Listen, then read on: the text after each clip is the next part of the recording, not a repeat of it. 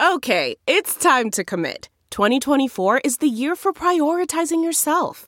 Begin your new smile journey with Byte, and you could start seeing results in just 2 to 3 weeks. Just order your at-home impression kit today for only $14.95 at Byte.com. Byte Clear aligners are doctor-directed and delivered to your door. Treatment costs thousands less than braces. Plus, they offer financing options, accept eligible insurance, and you can pay with your HSA, FSA. Get 80% off your impression kit when you use code WONDERY at Byte.com. That's BYTE.com. Start your confidence journey today with Byte. Children the world over have fallen in love with the Island of Misfit Toys. Why, here come some Moppets now. Sir, do you have the Fisher-Price Laugh and Learn Never Forget 9/11 playset? Yes. Chalk? Okay. Sir, do you have the Pink Floyd Bubble Ummagumma trading cards? Maybe. Rope? Yeah. I really want the Walker Texas Ranger Lil Minuteman Border Patrol kit. Well. Fangs. Okay. I want a tampon from Sarah Silverman. Sure you do. Cake? The Super Angry Gaijin Happy Good Time Yelling Houropoly? I'm sure we've got all of those things and more at the Island of Misfit Toys, a subsidiary of MikeSchmidtComedy.com.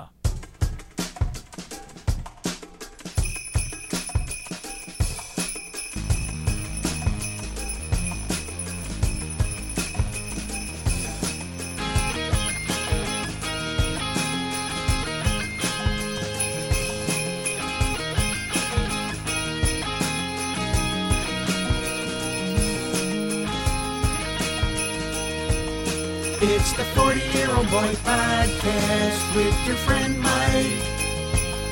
It's the 40-Year-Old Boy Podcast that you like, 'cause it's free. Here he comes now. He's gonna sit down. It's gonna start.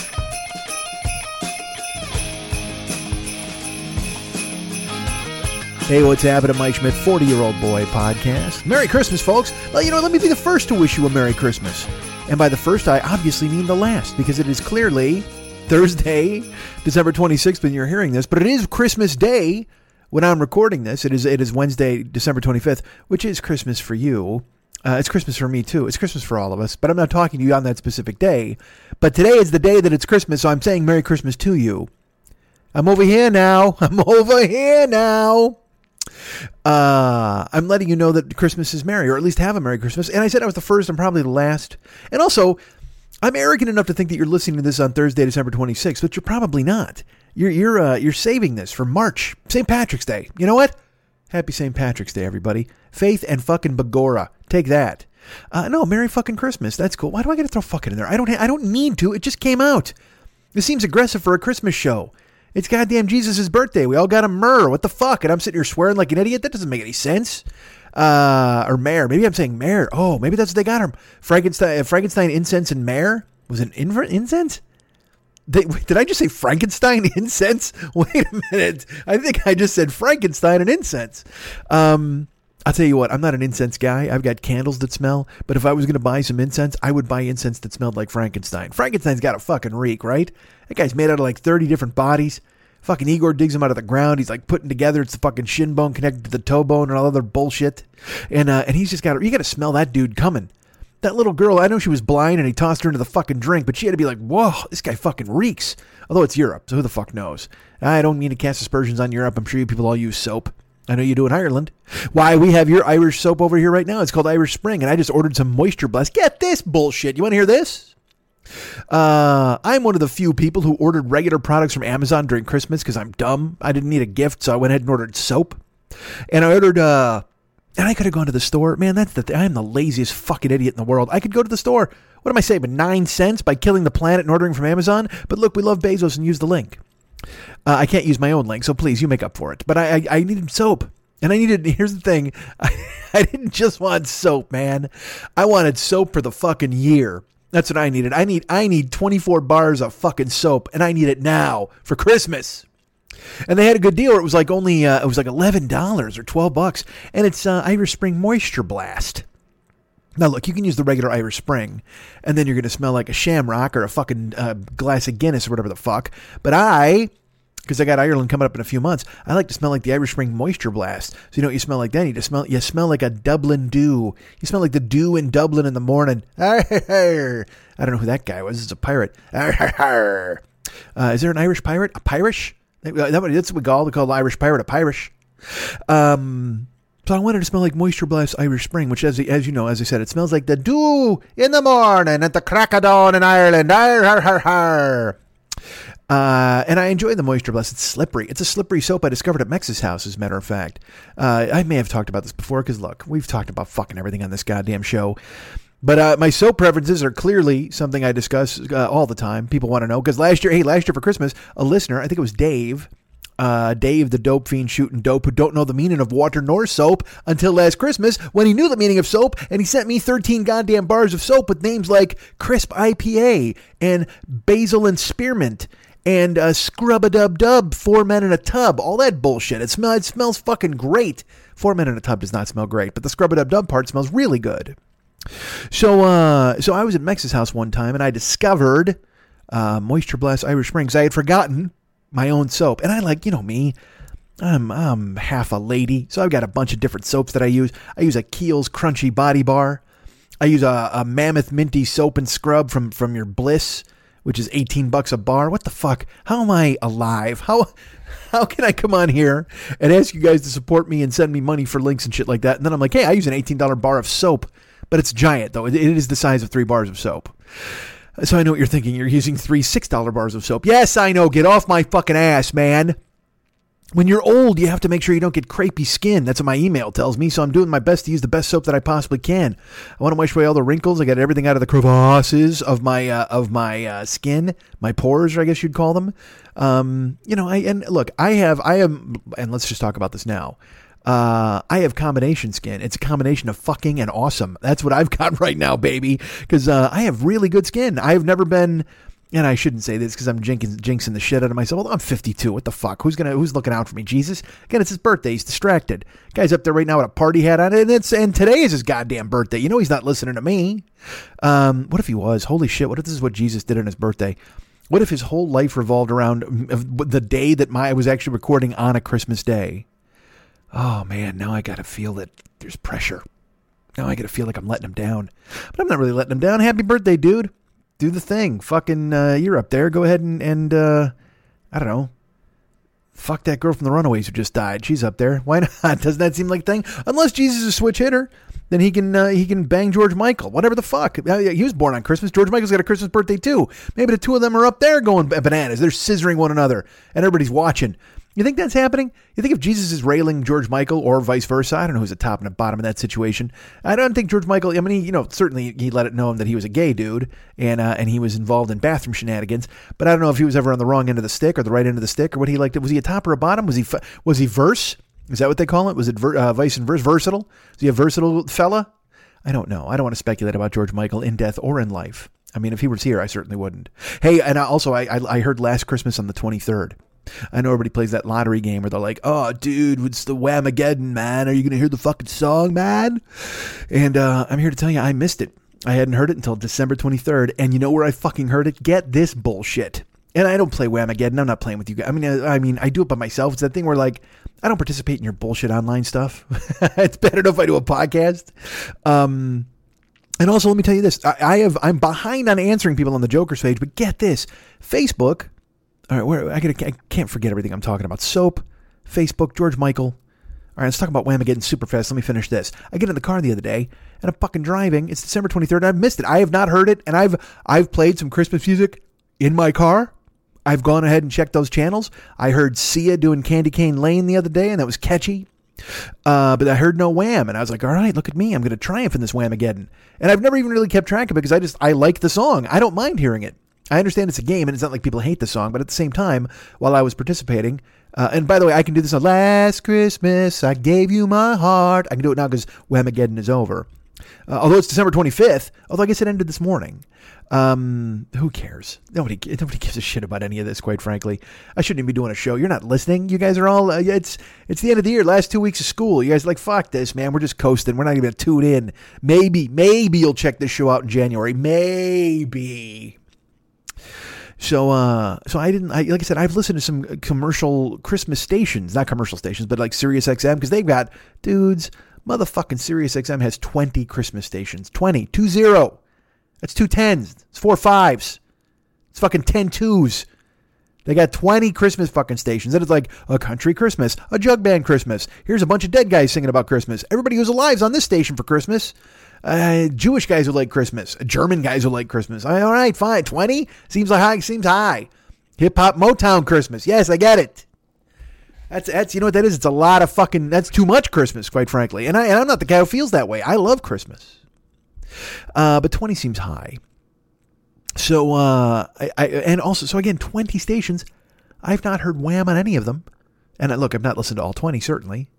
I'm not listening to Hookers for Christmas or whatever the fuck the station is. Again, you're really stretching yourself thin at 20. Hey, here's a station where every Christmas song is just animals barking or whatever the fuck. Because they have there's that rough, right? That's the fucking, there's a Jingle Bells dog song. But did any other animal get in it? Is there a meow meow dog song or cat song or fucking Christmas song? Meow meow meow meow meow meow meow meow meow meow meow meow meow meow meow meow meow. Wait, no, that's Knick Knack Paddywhack. That's not fucking Christmas. Well, I can't even do jingles. Meow meow meow meow meow meow meow meow meow meow meow. There you go. All right, there's your Jingle Bells for Christmas. And a bird is like.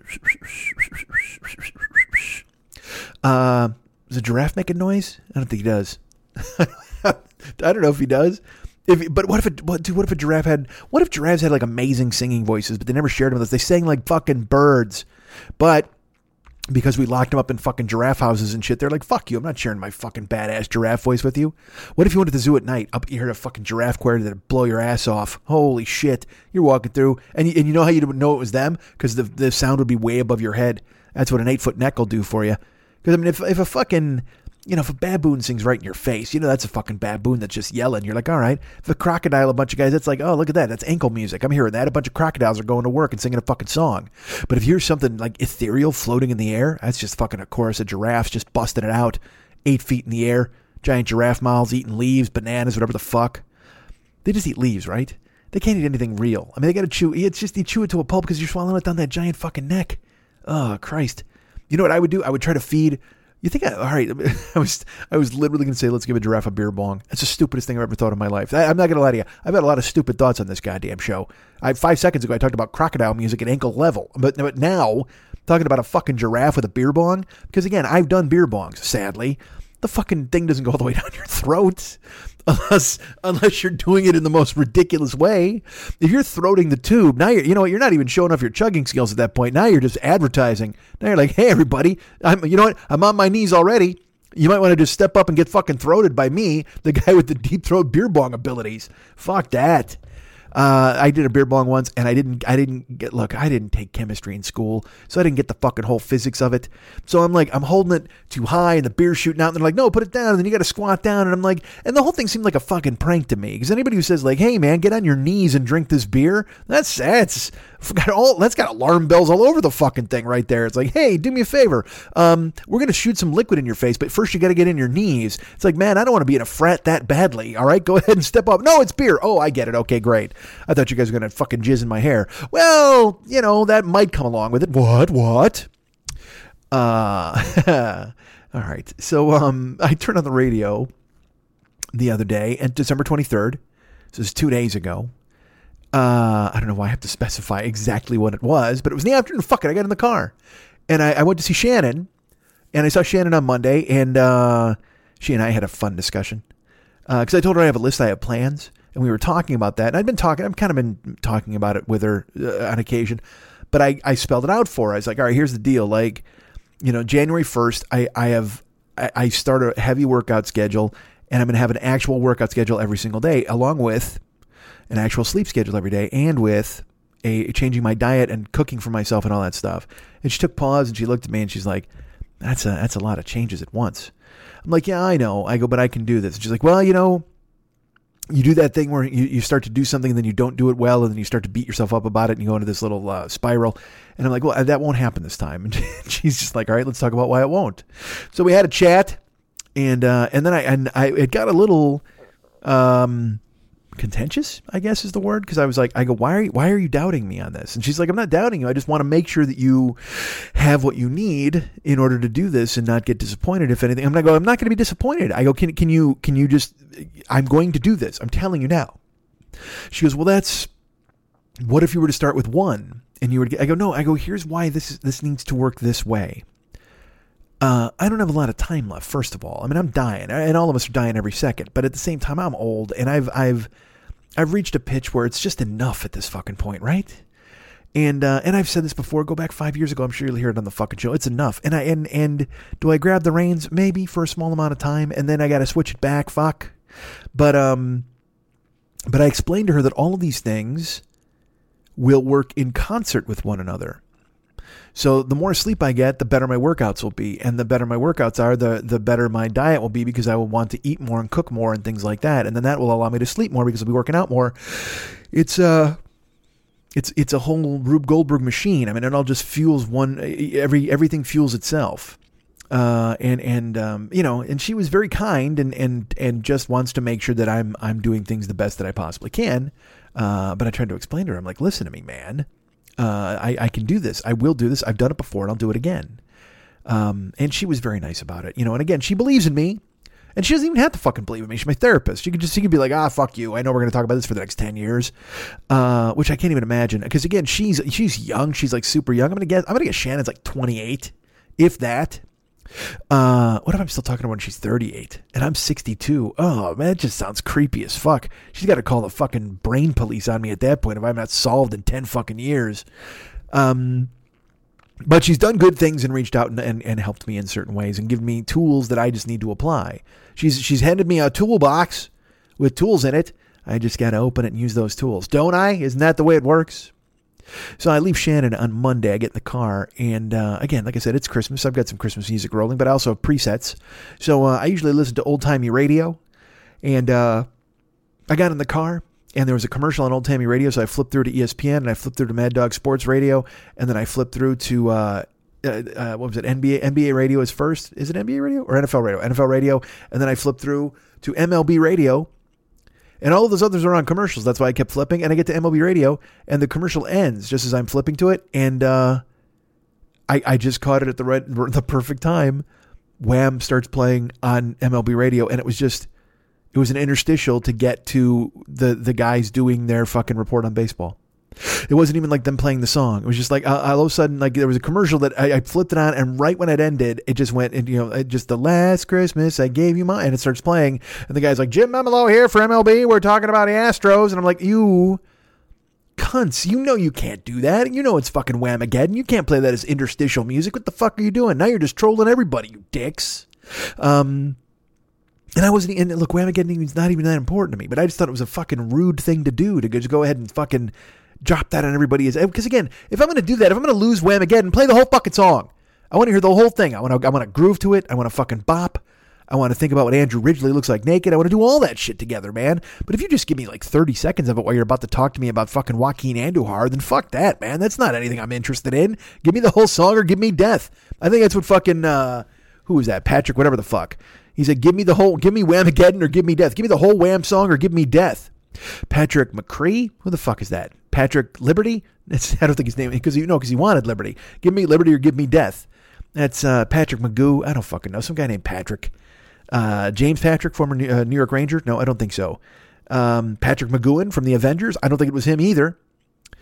All right. Lester Patrick, commissioner of the NHL. I don't think, why are all my Patricks in the NHL? I'm Irish. You'd think I'd know a lot more Patricks. All right. So I don't know who it was, but I know Patrick. Now I'm mad. Now I can't remember. Give me liberty or give me death. Patrick. And now you guys are all yelling in your fucking cars because you know this, because you can pull this shit up. But again, I'm old, man. I'm 52. I got a list. I got plans to try to get my brain back working. And so I can know who the fuck said, give me liberty or give me that. It's not Benedict Arnold. No, he's a fucking traitor. And it's not the British are coming. That's Paul Revere. Give me liberty or give me death. It's not Don't Tread on Me. That's Ben Franklin. And Ben Franklin was also like, hey, look at my glasses and check out this key on this kite and this bullshit that I just invented with the fucking lightning bolt. And everybody's like, what the fuck, Franklin? We're all trying to get laid here in our pantaloons, and you're out there with a fucking kite in the rain, and you want us to all come out and take a look at it? We've got some randy babes over there in the State House. We're trying to fucking work. And Franklin's just like, fuck you, man. I want to invent electricity. Is that all right? They're like, what the fuck's electricity, baby? I don't know who that was who was yelling at him and called him baby. Who calls Ben Franklin baby? Do you think anybody, all right, let's talk about that. Do you think anybody ever at all called Benjamin Franklin baby? Do you think anybody ever said that? I mean, like, maybe he had some hooker or something, or like maybe he had a wife. Did he have a wife? I don't know if he had a wife. Did he have, like, because again, you know, those guys were all banging fucking chicks because they're the fucking kings of the world at that point. They come to America, big swinging dicks. They get off the boat, no more king. So they're like, all right, man, there's no more king around here. Let's just fuck all these Indians and everybody else. And so all these girls just get fucking railed by the goddamn forefathers or whoever the fuck they're calling themselves. They open the State House in Philadelphia. That's why they've got, like, you know, you don't think they're all in Monticello tearing up the slaves. Of course they are. Thomas Jefferson's not the only one.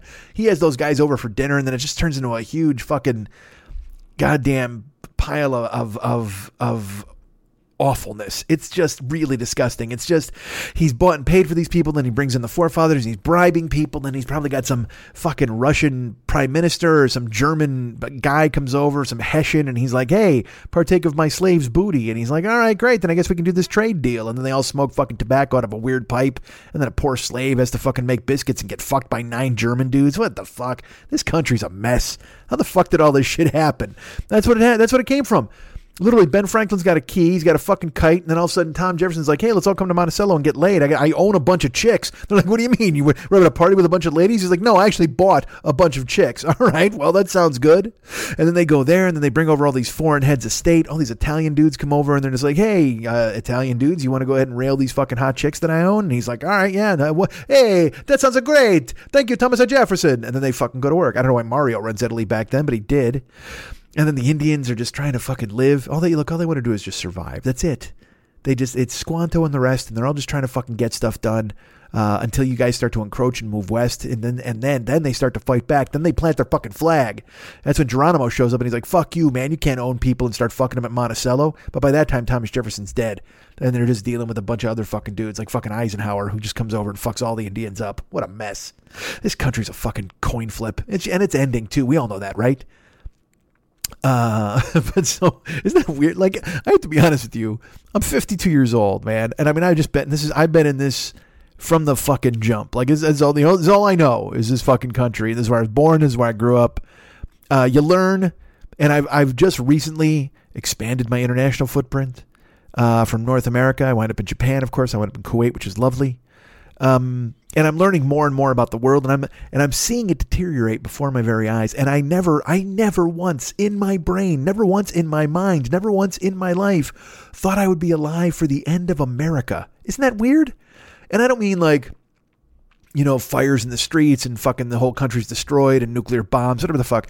I just mean the idealism of it and the whole, and to see this fucking standoffish thing where people hate one another and nobody can fucking find common ground and people are trolling and laughing and I guess I didn't really think of, maybe this has been coming and I just didn't fucking see it happening. You know what I mean? Because I've just been hiding under a cover waiting for a Wham song to play. But Jesus Christ, I never thought I would see and this is going to be a strong statement, but it's the way I'm going to couch it right now, and then I'll explain the decline of Western civilization.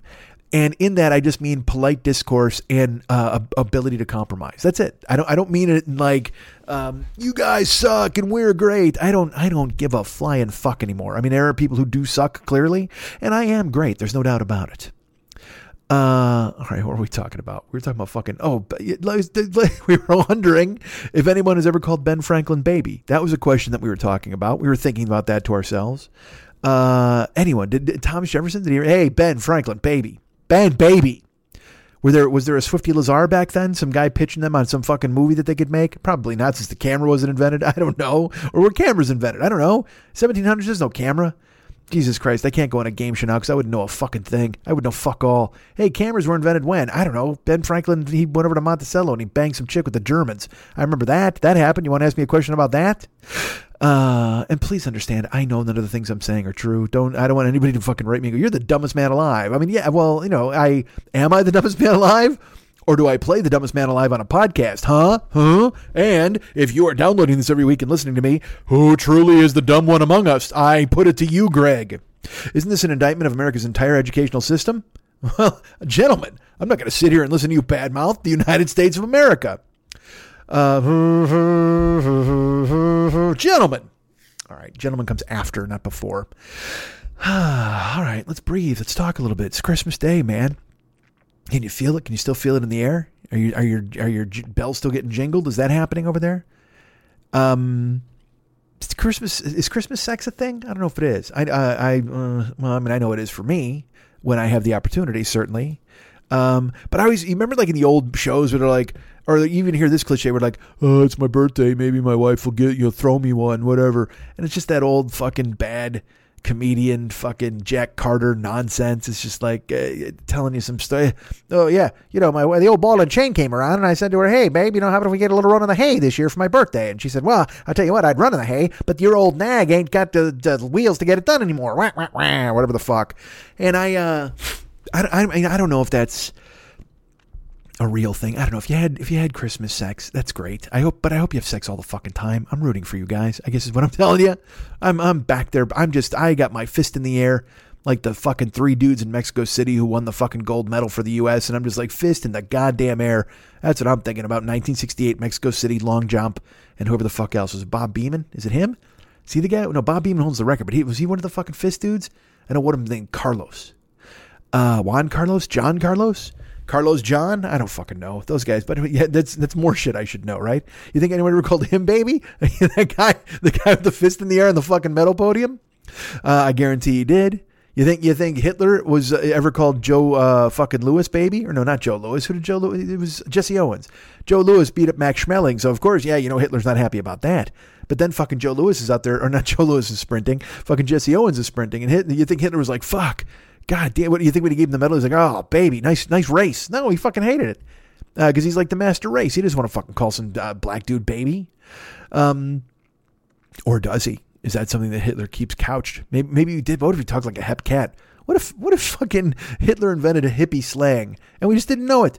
He was calling everybody baby and just saying things were groovy and snapping his fucking fingers. Everybody's, what the fuck are you talking about? What if Dick Shawn's Hitler from the producers is a literal interpretation of what Hitler was like? Let's look at that movie. Let's unpack that. What if Dick Shawn coming in and being Hitler and pretending to be like, yeah, baby, whatever, Zeke Heil. What if Dick Shawn's actor character was a method actor and he had done real research on Hitler and found out that's the kind of cat Hitler was? But the United States made it into a comedy movie and covered it up because they didn't want us to realize that 6 million people were killed in a Holocaust perpetrated by a fucking weird hippie dude, and we couldn't stop him initially in the fucking war. Everybody like, you lost to that fucking guy for years? So we made him a fucking laughingstock. But it turns out Dick Shawn, also known as the actor within the film, he went and did the research and he was like, ha.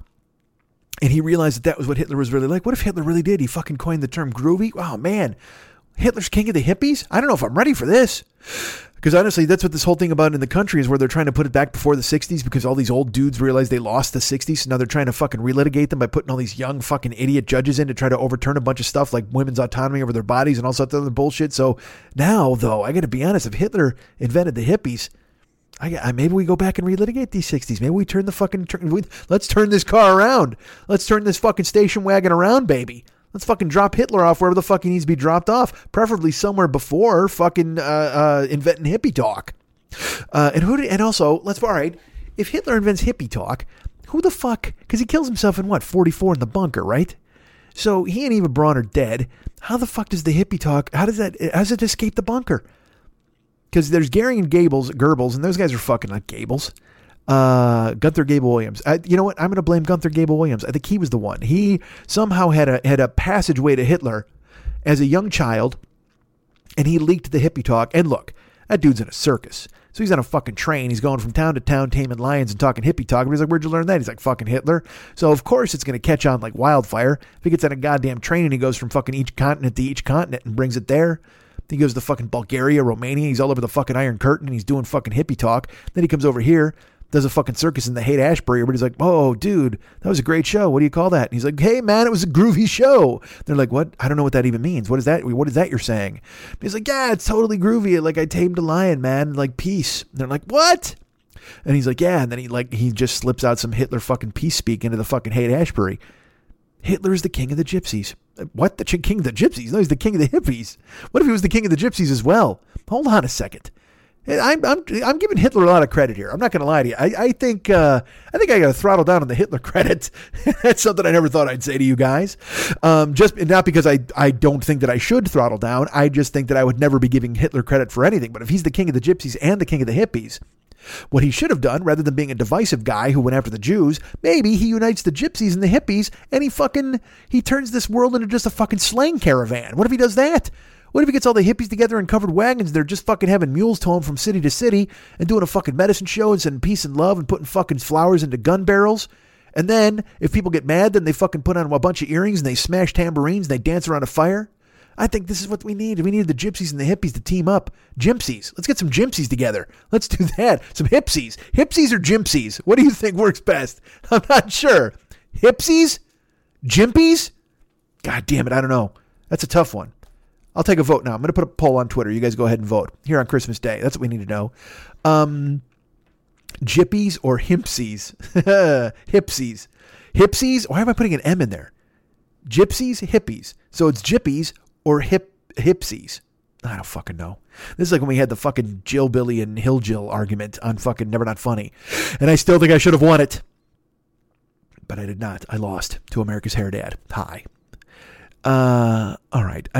I'm thinking I've forgotten something. Perhaps was there a history of Irish soap I was supposed to go into? I think there was. Whatever. Moisture Blast. Get it. It's fucking slippery soap. It's fucking awesome. Irish Spring is Irish Spring. It's fine. It's fresh. It smells like the two things it says on the box.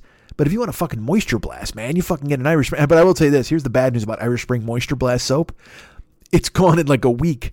Like, you can have a bar of soap, and look, I know there's a lot of real estate on me to fucking clean, but you're fucking scrubby-dubby, and you're fucking rolling it, and all of a sudden at the end of the week, you're just got this ridiculous credit card-sized piece of soap that you could fucking pick a lock with. It's like, Jesus Christ, man, what the fuck happened to my Moisture Blast? Well, it's because you're blasting yourself with moisture all fucking week. Eventually, you're going to lose the goddamn thing. All right, man, let's talk about some things. Let's talk about Christmas. Because this is, again, I wasn't going to do, it's yes, I'm probably giving myself permission to not do a Christmas show, but I've done, look, I've talked. There's a bunch of garbage you've listened to now. I've ruined your Christmas week up to this point. And now that I think about it, next week, I'm going to have to fucking record on New Year's Day. Am I not? I think I am. Isn't New Year's Day a fucking Wednesday? I guess I could record before that. I could record on New Year's Eve. What do you want to do that? You want to stay up with me? Let's stay up and tell ghost stories on New Year's Eve, and I'll fucking record a podcast. You guys will fucking, I'll take calls next week. That'll be fun. I don't have the capacity for that. I can barely record my own fucking voice. Nobody's Skyping in. Although it'd be nice to have a guest sometime. Not really. See, I will tell you this. This is completely truthful, and it's my ego at work, and you know this. Part of me thought to myself, you know what? If I had a guest, I could talk to a guest, and that would be fun, and I would have a fun show. But also, I don't want to fucking talk to anybody, because that's what makes this show unique, is that it's just me, and it's a fucking rampaging monologue about nothing. So if I got a fucking guest in here, and then I got to sit back like fucking William F. Buckley and just be like, well, tell us your thoughts on the gyppies and the hippies. Hippies and the gypsies? Gypsy? Why is there an M in there? Fuck. You know, because then everybody's just like, oh, it's another podcast with fucking all, three white dudes having a shout match. And look, there's a lot of those, certainly. And you know what we need now is more famous people doing podcasts. Can we get that possibly? Oh my God, I love them. As I've mentioned, Shirley Manson just killing it. Conan O'Brien dominating, inventing podcasting. The girls from The Office apparently needed a new car, each one of them. So they said, yeah, we'll do that podcast. Duh. Here's what it was like on the set of The Office. Tee-hee, let's have some coffee and talk about it. And then we will buy Mercedes fucking SUVs with this paycheck. Meanwhile, I call audible.com and I'm like, hey, you guys want to sponsor me? No. What about Casper Mattress? No. I've never called any of those guys, by the way. All right. So I hope you had a good Christmas. I had a good Christmas, I suppose. It was, I had, last week, let's talk about this. Last week, December 20th, which was Friday, I had the Twitch Christmas special, and which is still available. You can actually check it out on Twitch right now. It's actually saved. It was a crazy amount of fun. And I had a guest on that. Last year, Ahmad was here and we did the Twitch Christmas special. And it was fun to have him, certainly. Hold on. Fuck. That's Ben Franklin getting back to me. He throat fucked me, baby. Sorry, this is just terrible. I'm yawning, sniffling like an idiot. I'm sniffling because it's fucking pouring rain here in Los Angeles. It started raining today, and I think it's supposed to rain for like 4 days or some shit. It's fucking crazy. So I had a Twitch Christmas party, which I told you guys about, and a lot of you were possibly tuned in. If you didn't, like I said, it's available still on Twitch right now. You can go ahead and check it out. And so that was really my Christmas. You know, I don't have anybody. I don't have family around here. I mean, I have Lenny, but he was out of town. So I didn't have anyone to spend the day with today and or yesterday, Christmas Eve. And I'm not saying that like some fucking boo-hoo bullshit. It's just the way it is. You know what's weird, man? I walk a thin line between compassion and fuck you. And that's a weird line to walk. It's a lot of people have trouble with this time of year. A lot of people have trouble with the holidays, and it brings up echoes of bad childhoods or relationships with parents or someone suffered great loss. And I have great empathy for those people. I feel awful for them. But this social media trend of airing it out at great length, where people will write like a 6-paragraph thing. And then, look, I do the same fucking thing. I shouldn't bitch. I got the Attaboy Fit Brigade, which I'm starting up again in January. And our great friend Liana is looking for some people to go ahead and get on board with her. And I'm getting on board with her. But and this is the thing. I'm going to criticize people for doing something that I do, but I think I do it well. And there are people who want to hear from me. I don't fucking know. What the fuck am I talking about? All I know is there are people like there's a guy on Twitter, and there's a bunch of people. Everybody does this, where they're like, oh, it's so depressing. I can't get out of bed. I'm on the couch right now. There's nothing I can do. And they just write these things on Twitter or on Facebook for people to just go ahead and swoop in. And like I said, I have great empathy for people who are suffering, and I don't want them to suffer. I want them to feel, to be happy. But also I can't, it's not about making them happy. Like, cause there's also that part of you that wants to swoop in and go, hey, what can I do? Are you okay? Why don't you talk about it? Why don't you tell me about this? And then they don't want to talk about it. They can't, or they don't want to, or they're just like, oh no, it's no big deal. It's my cross to bear. Well, yeah, but you just fucking planted this cross in the middle of the fucking courtyard and invited everybody to talk about it. And it's judgmental, certainly, for me to talk like this, and I don't mean to, because like I said, I certainly opt to be empathetic, a lot more than I am to be judgmental. But I have to admit, it's this weird, and it's part of me. It's just part of how I was raised. It's like when I talk about being fat or heavy, and I'm like, fuck this, I got to fucking fix this, man. And there are people who are like, man, just be happy how you are. And I get that, and that's a cool way to be, and that's how the Gyppies and the Himpsies would think about Hipsies. Fuck no M would probably tell you to be. But I also grew up at a time where it was like, hey man, fucking fix yourself. What the fuck? What are you gonna do? You're just gonna fucking be like this? Just fucking fix it, change it. And without, you have to acknowledge that, oh my gosh, it's difficult sometimes to change things or these lifelong behaviors and stuff like that. But at the same time, just fucking do it, right? Nobody wants to hear your fucking bitch about it. I don't know. It's this weird, there's part of me that is like a preschool teacher who's empathetic and wants to help children. And then there's part of me that's just like a stevedore who's like, oh, you dropped an anvil on your foot? Well, you better start hopping. You got 4 more hours of your work shift left. You know what I mean? It's just this weird thing that lives inside me, and I don't even know what or why or how. And it's life changes every day, and you try to grow and learn. But both of those things exist inside me, and I'm just trying to find a twain, I suppose, where they will meet, even though we've all heard, never the twain shall meet. Last Friday, I had the Twitch party, and it was fucking amazing. It was, people are just super generous. And so I had a guest, as I mentioned, my good friend Pat Francis stopped in. And by stopped in, I mean he spent the whole goddamn stream with me. And I think, what's funny is I think it may have led him to think that maybe he should do some Twitch stuff, perhaps.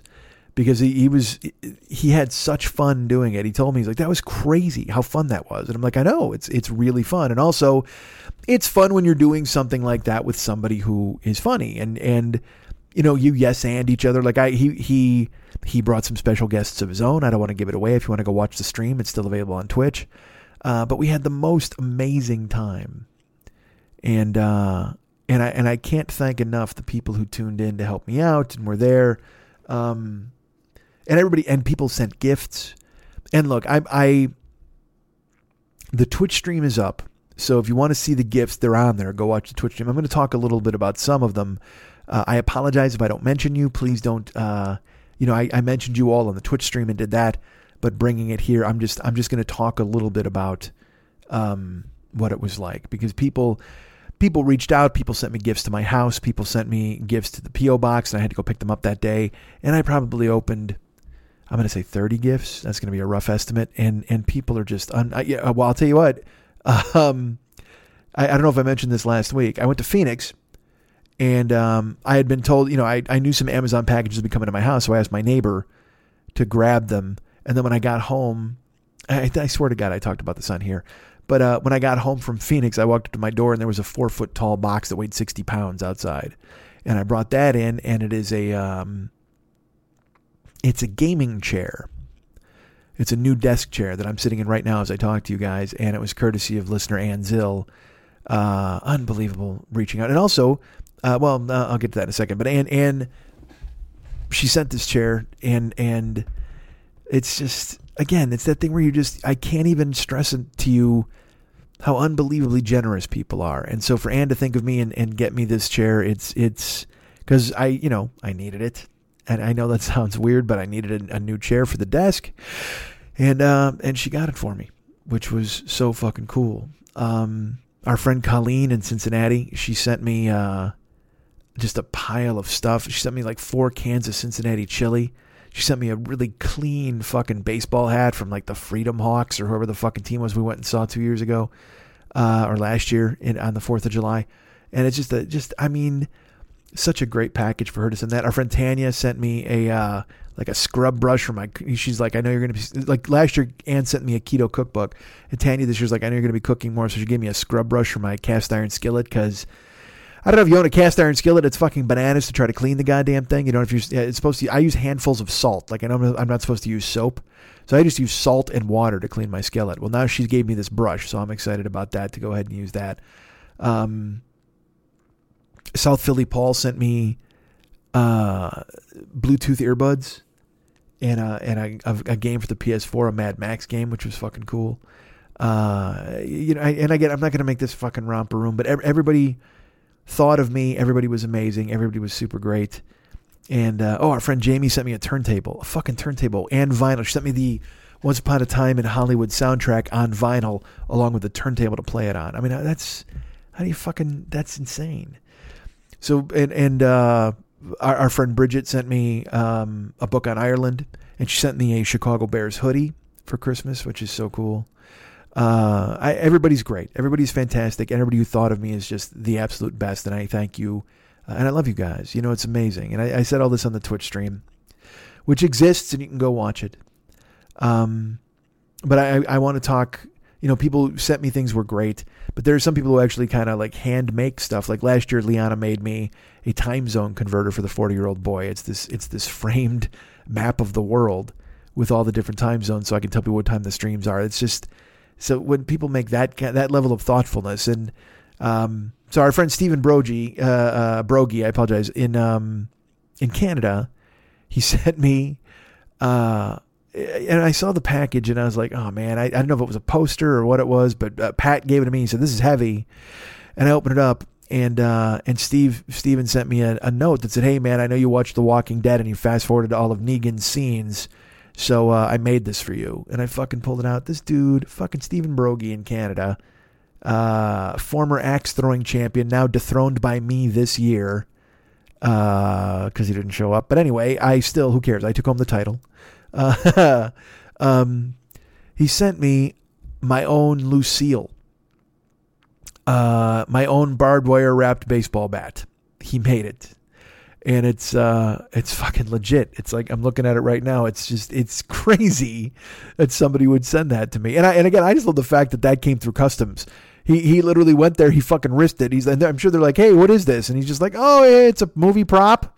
Yeah, it's a fucking baseball bat wrapped in goddamn barbed wire for my friend in California, who's probably going to need it for the coming water wars. Good for you, Stephen Brogy, for thinking of me and arming me. So I just, again, it's handmade, thoughtful, incredible stuff like that. And everything, look, I'm not saying anything's preferable. This fucking chair I'm in is fucking amazing.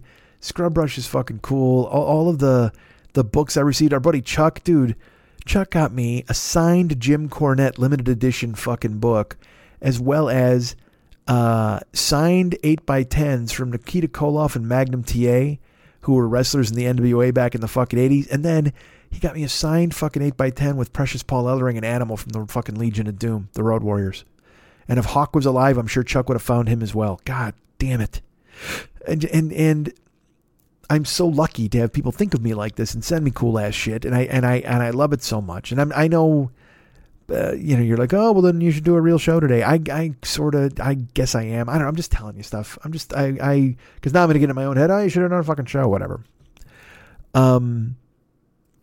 Last year, our friend Jillius, sent me a Funko. Now, you know what Funkos are. She sent me a 40-year-old boy Funko, which she handmade. It even had the hair done right. It had the, so he's wearing the outfit. It's incredible. So this year, she sent me something, but she got Mex involved. Like Mex contacted me and he's like, hey, are you going to be around? FedEx is coming by. And I said, yeah. And then the day Friday, so he's like, he needed my home address and he's like, do you trust this person with your home address? I'm like, sure. Anybody can send me stuff. That's totally fine. I mean, I'm not going to give it out on the air, but if you've got, because there are people, there's a very lovely listener who sometimes she's like, I want to send cash for the show, and she'll send it to me, and she's like, I don't want to send it to your PO box just in case. So I gave her my home address. Anybody who reaches out and it's South Philly was late with a gift last year, so I don't care. What the fuck am I doing? What are you? If I get Selena-ed, I get fucking Selena-ed. That's fine. You know what I mean? It's a better story if I get Selena-ed. Please, I'm not encouraging any Selena-ing. Please, nobody Selena me. But just, it's out there. What the fuck? If people need it, who cares? Who am I? I'm nobody. So, he contacts me. He's like, well, FedEx they got to get a hold of you. It's going to be 2 days delivery. I said, that's fine. Whatever. So Friday, like I had told everybody, I said, I'm going to leave Friday, go pick up the gifts at the P.O. box. I show up there, there's just piles of gifts. And the funny thing is, because I have a P.O. box, I open it up and it has these slips that you have to turn in at the desk to get your stuff, but it also had a key for a locker. And I wasn't sure if I was going to really get anything, because nobody was really responding when I talked about the Twitch stream. Nobody was saying, cool, I'll see you there. Nobody was, our buddy Andrew Bennett made it on Facebook and it said like 6 people were going to attend, and that's fine. You know what I mean? And again, because it wasn't about me getting shit, but at the same time, I was trying to figure out, because last year I opened, Jesus Christ, a ton of stuff. And so I had to go pick it up and I just had to gauge exactly what I was going to have. So I get there and I get the slips and I turn them into the guy and he brings out like fucking 12 gifts. And I'm like, oh, that's cool. Well, I'll have some stuff to open. That's nice, because there were still 4 at the house. But then I took the key and I opened up this locker and there was another like 12 gifts in there. And I laughed out loud in the fucking post office. I'm like, Jesus Christ. So I had to fucking put them in 2 containers and carry them out. And then I opened them on the air and it was just, and everybody sent me food, dude. Fucking, our buddy, who was it who sent me? Oh, Andrew sent me, unagi flavored Lay's, like eel flavored Lay's. I got salted egg flavored chips from our buddy Ruben. I got Montgomery Inn barbecue sauce from Colleen as well, and I got some fancy ass barbecue chips. And dude, get this gift. Listen to this fucking gift. I'll get the Jillies in a second, but our great friend Tresha and Ken, our secret Asian Ken, he's our good friend up in fucking Canada. Tresha has been, she's been with me from the beginning. Tresha actually came out, or she went to the Monday Night Teas. That'll tell you how long she's been a fan of this fucking show. She and I went to the Teas together, and that was fucking cool as hell to hang out with her. I see her when I go to Canada. She comes to the streams sometimes when she's not reading one of 30 books a week. And I'm just, again, as I've mentioned before, I'm grateful and humbled that these people want to be part of my life and have let me be part of their lives for so long. So when I was in Canada in the summer, Tresha gave me a framed, stitched panel, and it has like a child blowing a dandelion, which is fancy, and then it says "Dream, Wish, Hope, Believe." And I you have to. I mean, I love that, because I always talk about hope. And how we have to have hope. And I mean, look, this whole fucking enterprise, me talking about fucking Christmas Day talking into a fucking laptop and giving it to you guys tomorrow. This is all a dream and a wish that's still in the process of coming true. And then I believe that it will, and I have hope that I will eventually be what you guys have expected me to be. So that's a powerful message to me. Dream, wish, hope, believe. It might sound, again, it sounds like some, hey, dance like everybody's not watching or whatever the fuck bullshit. But it's powerful if you boil it down to its essence. And those 4 words, that's the essence. I'm chasing a dream. I'm living just basically on a fucking wish. And I have to have hope and belief that eventually this is going to pay off. And I have to work hard enough to make that hope and belief come true. So I was happy to get that from her, and I put it on my shelf. I can see it right now. I have a bookcase with, it's got a framed photo of Valentine, my godson, when he was younger. It's got a framed photo of Valentine's christening, and it's me and his godmother, Heather, and David and Kristen, and the padre who was in charge of that, the priest. Then I have a photo in the center, framed of me and my great friend Jeff. I was the best man at his wedding, and it's from his wedding. It's one of my favorite photos ever. It's a black and white, and it's I'm in a tux, he's in a tux, and it looks like he looks almost like a weird mob boss, and I'm just like backing him up or trying to get him out of the room before some crazy shit happens. But he's got this maniacal grin on his face because he always had a maniacal grin on his face. I haven't talked to Jeff in like 3 years. I should probably fix that. And then also on the shelf is dream, wish, hope, believe. So Tresha popped into the stream and she said, hey, you have to open my gift. And I said, okay. And I don't look at who the gifts are from. I just open boxes. And then of course there's slips in there and I read it on the air and I say, oh, I got this and it's from this person and that's great. I try not to look at the address labels at first because I want to have an air of surprise. It's fun. Well, she said, well, no, it's not in a box. She goes, did you take home, do you remember what I gave you in July when you were in Canada, or in August or whenever it was? And she gave me a book as well, like a self-help book. And I was like, well, all right. She gave me the book Real Love, which is also here on my desk.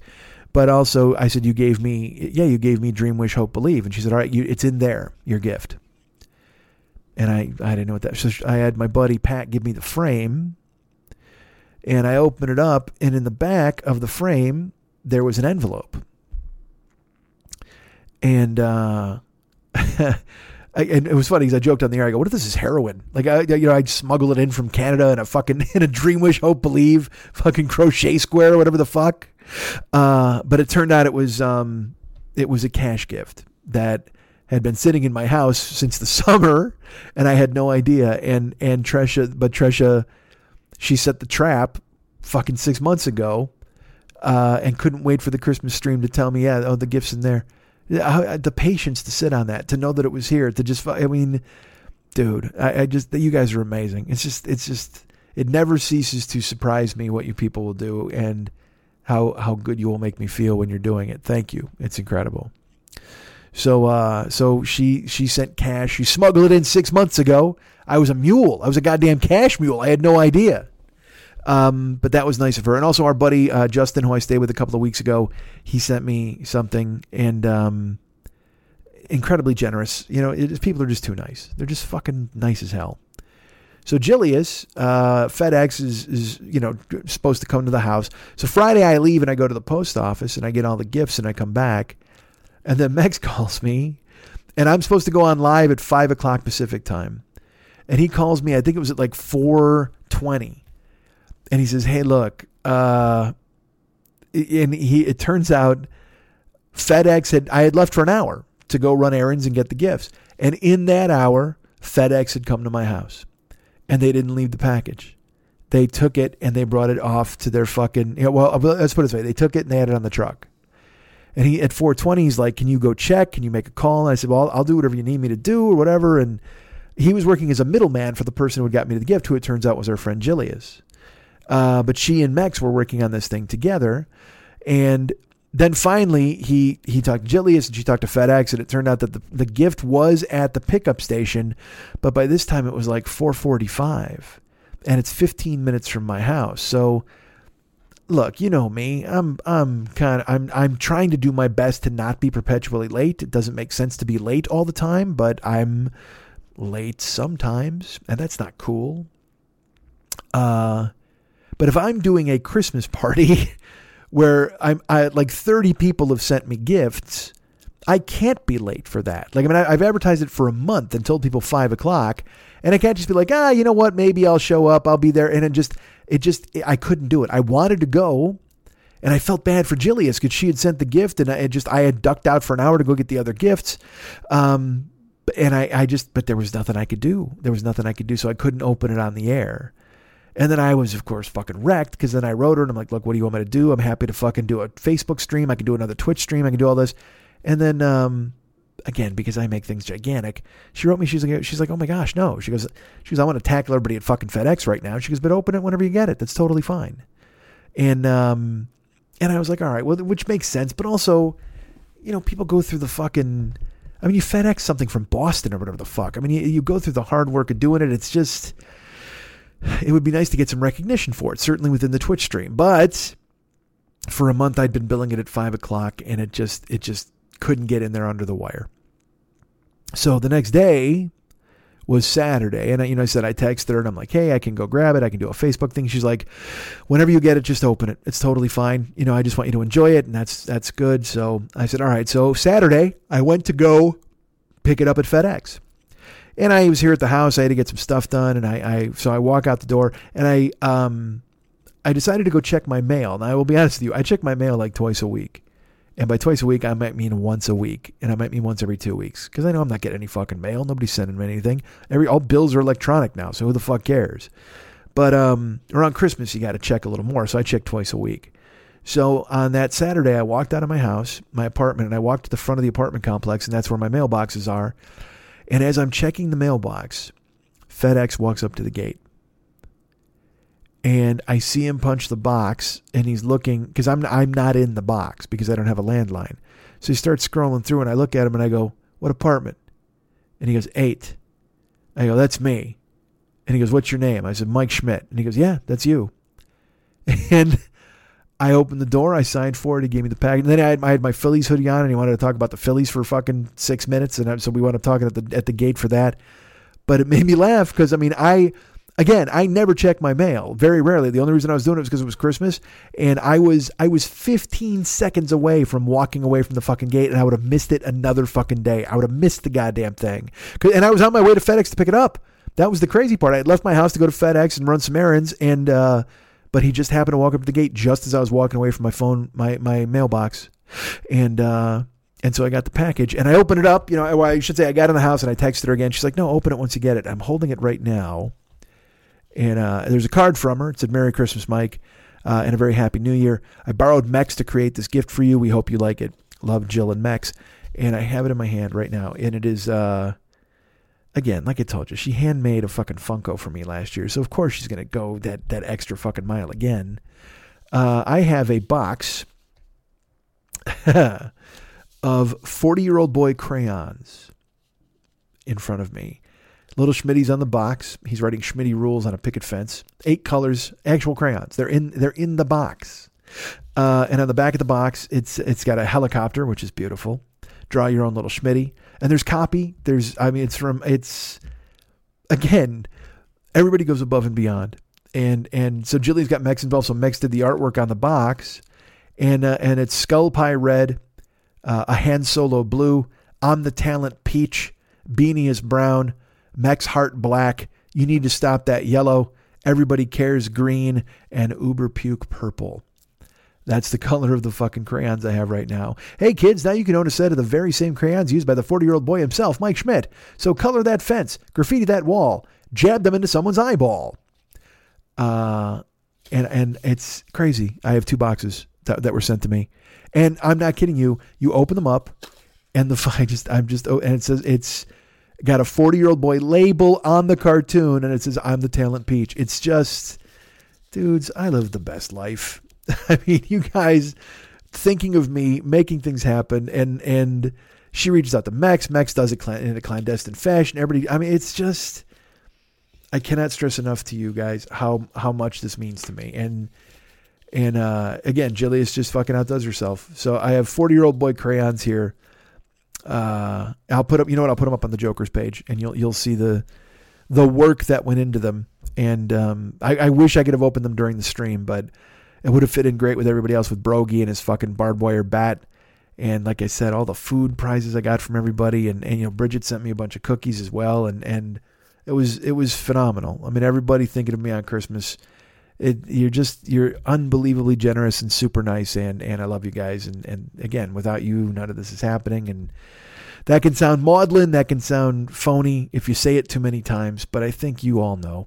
You know how much I appreciate everything you've done. Your generosity and your support is ridiculous. And you know, have I done a show for 12 fucking years? So do I earn it? You're goddamn right I do. I'm the fucking talent. But at the same time, you guys never cease to amaze me how far you're willing to go to do cool things for me. And it makes me incredibly happy. And I can't thank you enough. And it makes Christmas special. You know, Christmas has been special my entire life. I've talked, you know, I've done shows in the past about when I was a kid, and, we were broke. So we had no fucking toys when we were kids. We had to go for Toys for Tots, go to a church, go to a school, and get free shit. And then I would get stuff like theater tickets, and it would be the greatest gift of all time. You know, I received a subscription to Sports Illustrated. God, did I love that, because I loved reading, I loved sports. I mean, that was a perfect gift. You've heard the story of Kiss Alive 2, the best Christmas gift I ever received. When I was a kid, my best adult Christmas gift was, 6 years ago. I wound up going to Bears Packers in Soldier Field and watching 4th and 8, unfortunately. watching fucking Chris Conte bite on a move and have Randall Cobb extinguish the Bears in Soldier Field. But that gift was something that kind of came out of the blue. I mean, my ex got it for me, and it was, it was a plane ticket and Bears tickets, which were so fucking expensive because the game was for the fucking, that card just fell. The game was for the division title. And, but that was back when, when there was still dreaming, wishing, and hoping and believing in that phase of that relationship. So I love Christmas. My ex-wife loved it. And occasionally that'll flare up, where I made a joke once, like after she left, also in 2013, and I was like, or was it 2014 No, 2013 is when my ex and I went to the Bears Packers. I don't know. It's all a fucking blur. Who the fuck knows? One year I tied her up naked in Christmas lights. I don't even remember what year that was, but it was a fucking good one. I'll tell you that. And my ex-wife, she loved Christmas. She loved all of it. She loved the pageantry. She'd light the menorah. She was fucking into it. And I, you know what?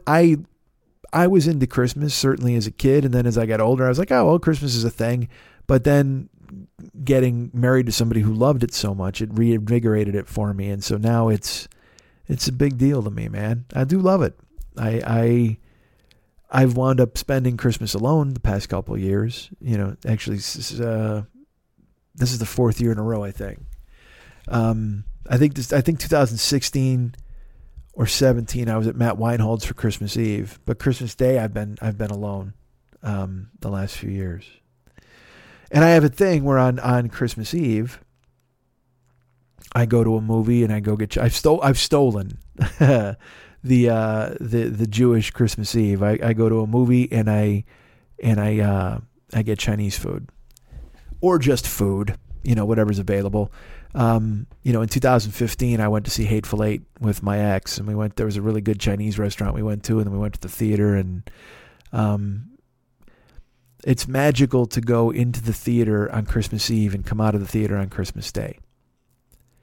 I know it's not supposed to be any different. It's just another day, another night, but it's different. It's just this magical transformation where everybody's, on the precipice of a holiday. You go in and you're in the dark for a couple hours, and then you come outside and it's Christmas Day. I love it. I just love the symbolism of it. I love everything about it. That time in 2015 when Jill and I went to see Hateful Eight, that was a 3-hour movie. And we went to Chinese food beforehand, and that was when things were good. And then I went to the movie, and we walked out and it was snowing. and it was snowing, and it was crisp and cold, and you saw your breath, and it was Christmas, and it was a clear sky, even though there was snow. It was fucking beautiful.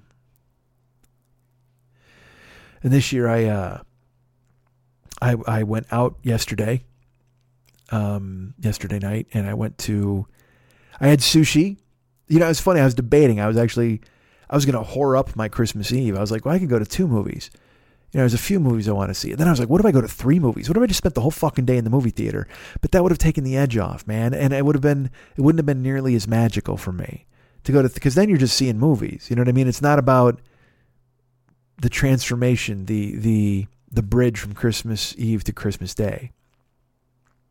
I would have still seen a movie late, but that's the thing. I was trying to do the math on it, because here's what I was going to see Knives Out, which I hear is a really good movie, and I was also going to go see Cats. Cats entered the fray at the last minute because everybody is talking about how fucking ludicrous it is, and so I was like, man, I should see this because they're going to fix it.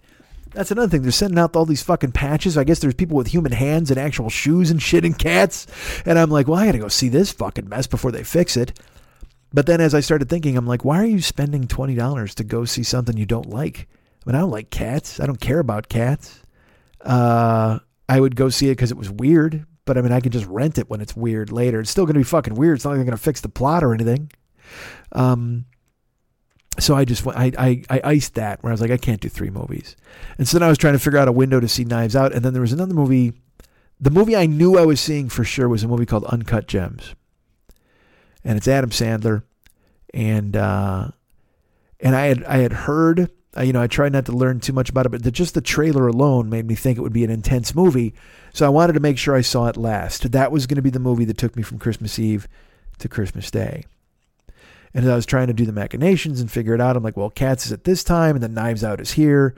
But I could go see, Uncut Gems early, and then go ahead and see Knives Out at 11 o'clock. But I didn't want that.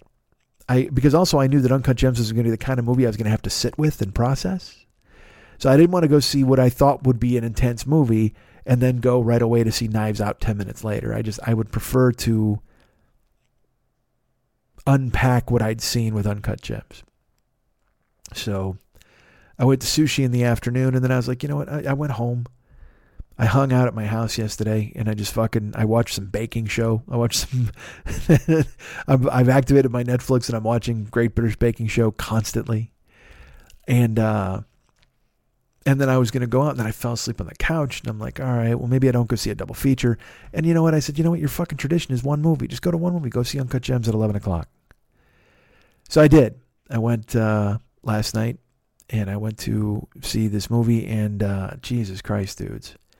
It is a brutal fucking fist in the gut of a movie. It is just noisy, and there's a cacophony. It's loud, and it's as if 1977 New York was turned into a film. It's so New York. There's Jewish people, there's Italian people, there's fucking mobsters, there's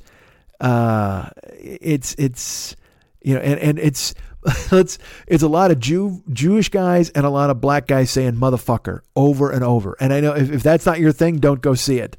But there are threats of violence. There is real violence. There is violence in the air throughout the entire film. It is intense from the fucking jump. From the second it starts, there's tension, and it just gets ratcheted up, and you're waiting for a release. You're just waiting for a fucking release, and it never comes. You're halfway through the movie, you're 3, and things keep getting worse, but then they get better, but then they get worse, but there's, even when they get better on one front, because there's Adam Sandler's character, there's got to be 15 different fires he's putting out at any given time, and he's trying, and it's just crazy. It's crazy. And it is phenomenal, and you should go see it. It's so good. It's funny. There's a part in the movie where people were cheering and yelling in this movie. There's only like 15 of us, 20 of us in the theater, but it was a lot of oh no, like a lot of that stuff. And one guy, the guy in the back row with me, he and I were going crazy like the entire fucking movie, because you can't contain yourself. You're like, oh dude, like it's just crazy how many. I keep saying crazy because I can't think of a better word. It is just because I don't want to give anything away. I don't want to tell you stuff. But just when you think things are fine, they're not. And it just won't fucking stop. And I loved it. I mean, it's just, it's funny. I posted that I was going to see it on Facebook and a guy was like, I would think that you would see Star Wars. And I mean, you know what, man? I just don't care. I might see Star Wars, but I don't, and I'm not saying this in a shitty way to that person. It was a listener and I'm good for him, but I just have no interest. And you know what I want to see? Again, I'm old.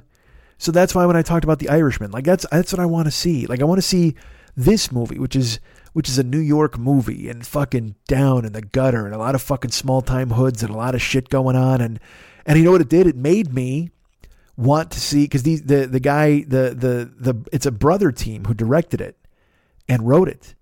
And the first movie they ever did was a movie called Good Time with Robert Pattinson from Twilight.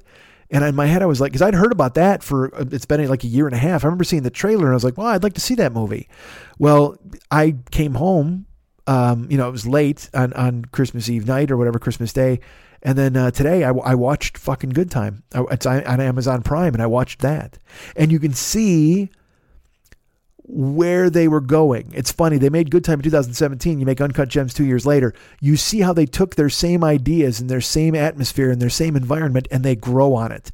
And also they get a better cast. You've got Pattinson, but then it's a bunch of people who are I don't want to say no names, because the dude from fucking Captain Phillips or whatever, I'm the captain now. That dude, he's in the movie. But he's the only other recognizable actor for me. But then in fucking, you're looking at Uncut Gems. Dude, fucking Bogosian's in it. Dude, I mean, Bogosian's the king. Fucking Bogosian's in it. Sandler's in it. Judd Hirsch is in it. Just all these people doing fucking amazing work. Idina Menzel. Oh, man, are they fucking great.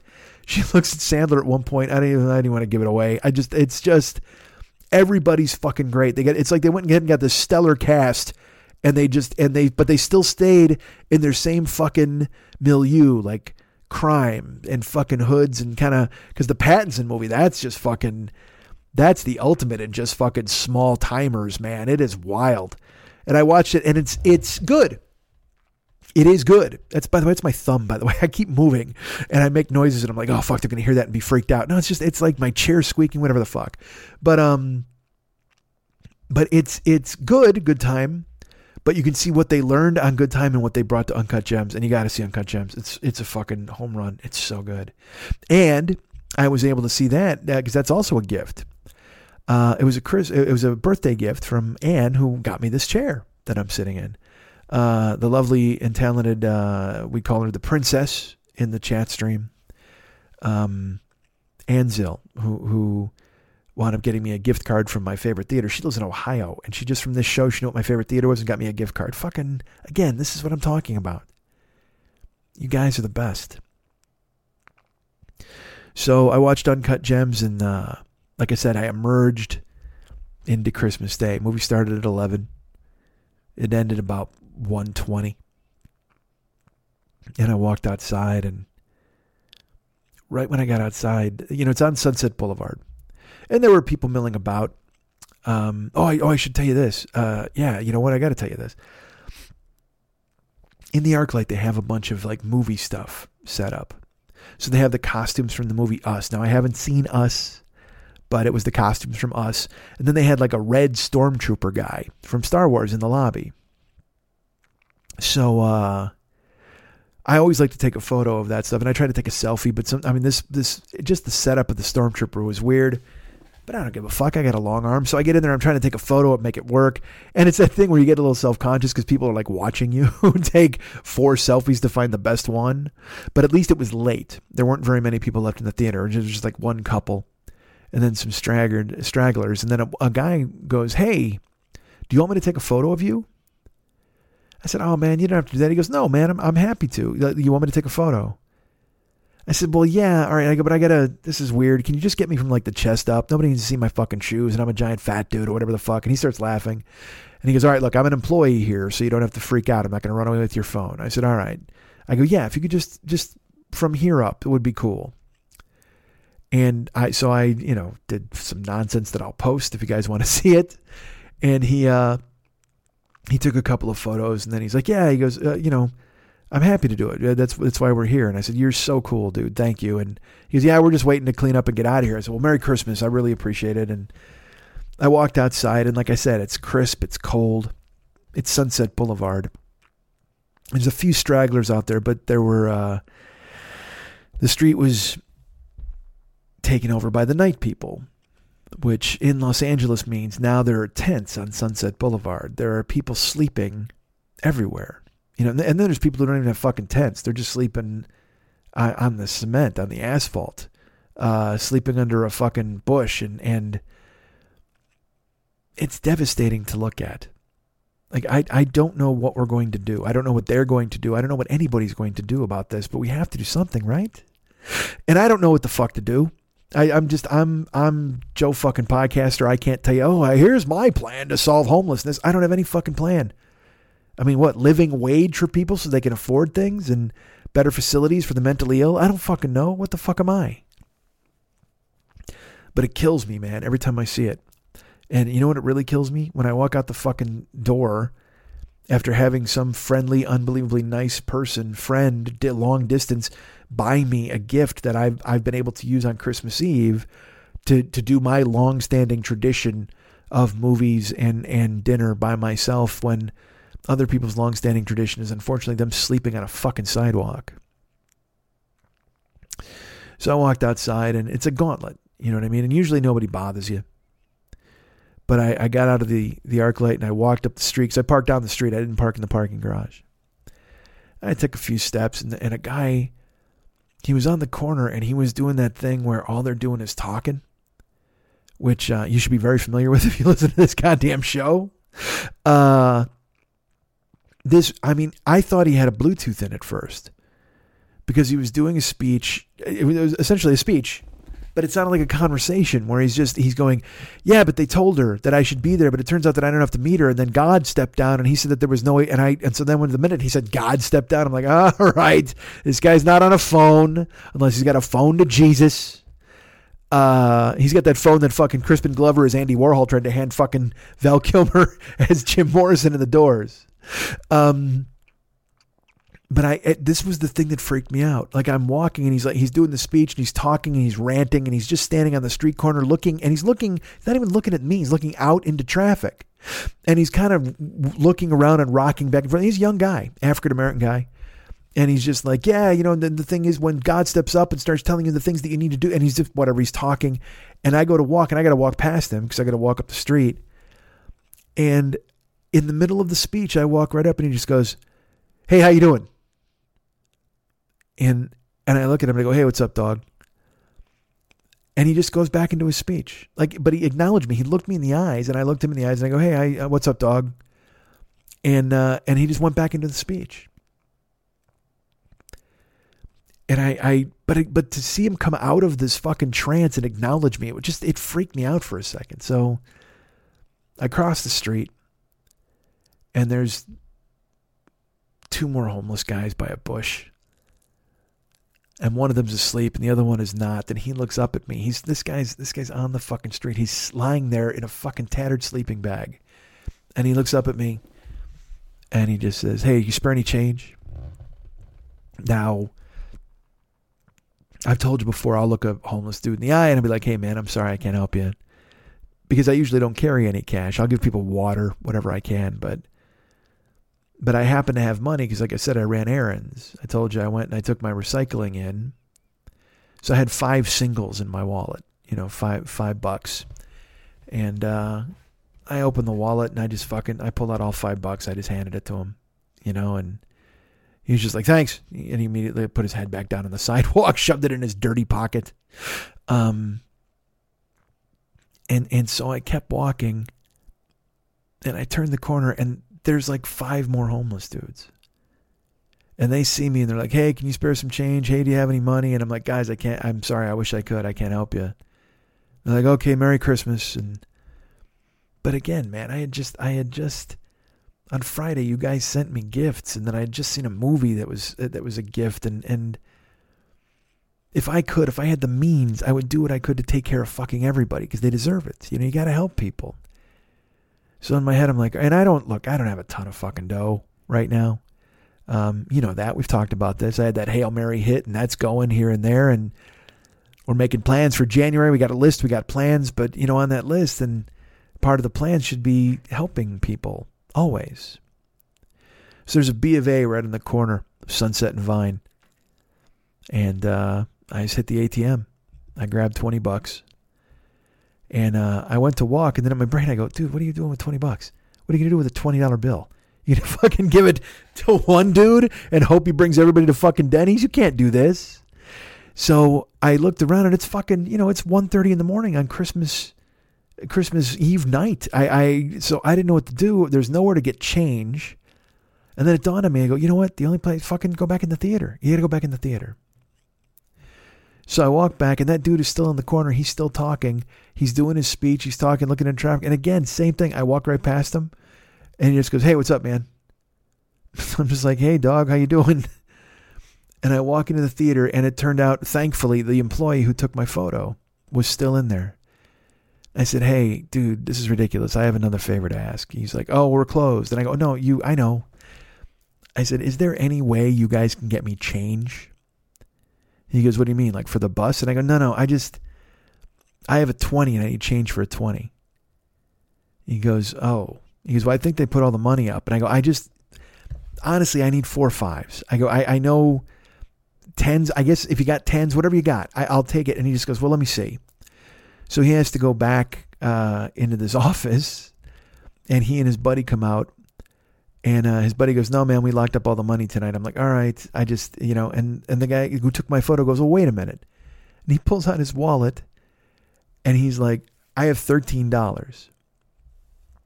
I said, that's not going to help me at all. I said, I appreciate it. He's like, well, and his buddy goes, well, wait, hold on. And he pulls out his wallet, and he goes, I have a 10. I said, all right, is there any way I can get like your 10 and your 2 5s? And just give you this 20 and you guys you figure it out? And they're like, yeah, of course. I'm just like they weren't even, it's, because I would have been like, what scam artist is in here trying to give us a $20 bill at 1:30 in the fucking morning?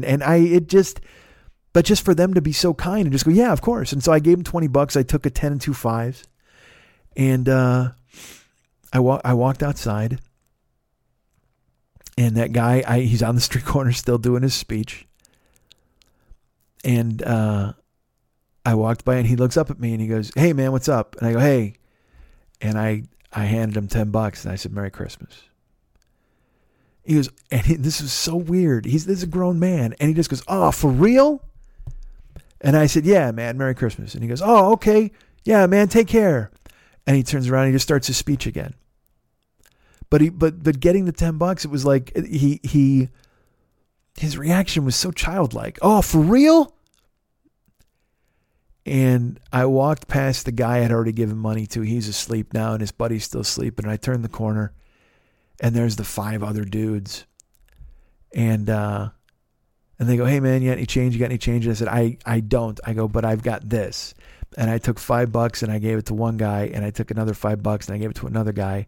And I said, and if you can take care of your buddies here, that would be good. And he goes, oh, they're like, oh, man, of course we will. And I said, Merry Christmas. They said, thanks, man, thanks. And all 5 of them walked away with $10 as if somehow they had been gifted a fucking fortune. And I just sat there looking out at them as they walked across the fucking street. They walked across Sunset Boulevard. There's a Walgreens there. I don't think it was open, but that's where they headed toward. And it's funny, when I had driven past the Walgreens earlier, there was a skateboard outside, and a homeless person came and picked it up. It was like, it wasn't theirs. I don't know if they stole it or what, but I don't give a fuck. I'm done policing people. I'm done. You know, it's oftentimes I've talked about the fact when people are like, oh yeah, you can't give these homeless people money. They'll just fucking drink it up. They'll do this. They'll just buy booze or whatever. And you know what? I don't give a fuck. Whatever gets them through one more cold night sleeping on the fucking asphalt, they can do it. And it's funny. So I gave out those 2 5s. They walk away.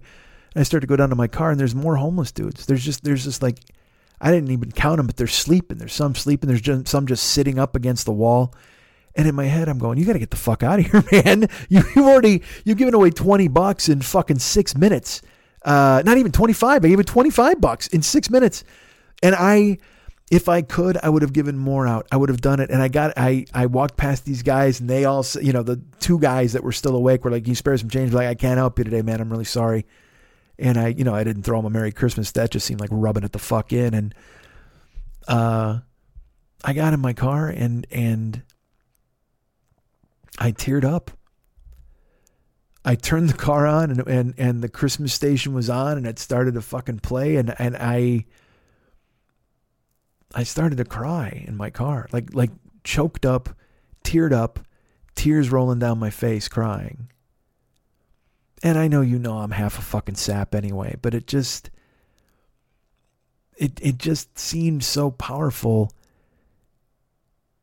too powerful a position for a guy like me to be in, to be fucking helping people on the fucking street and doing what I could. And look, it's just $5. It's $5 here. It's $5 to these guys. I didn't even get those 5 dudes. They didn't get 5 each.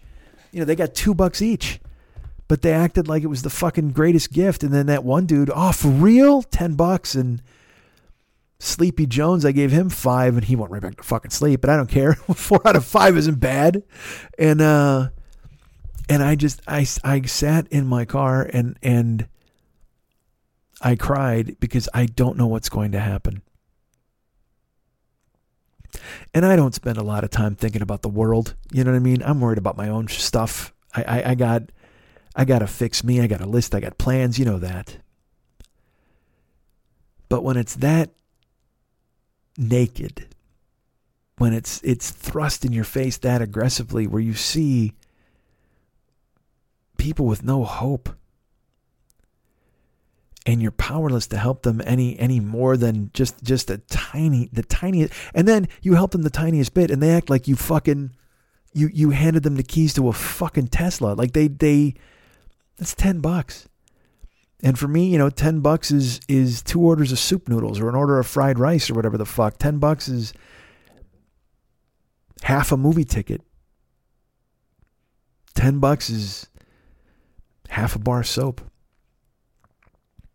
And if all it takes is that to make these people happy, Christmas Day, any night, Christmas Eve night, whatever the fuck, then it has to be done.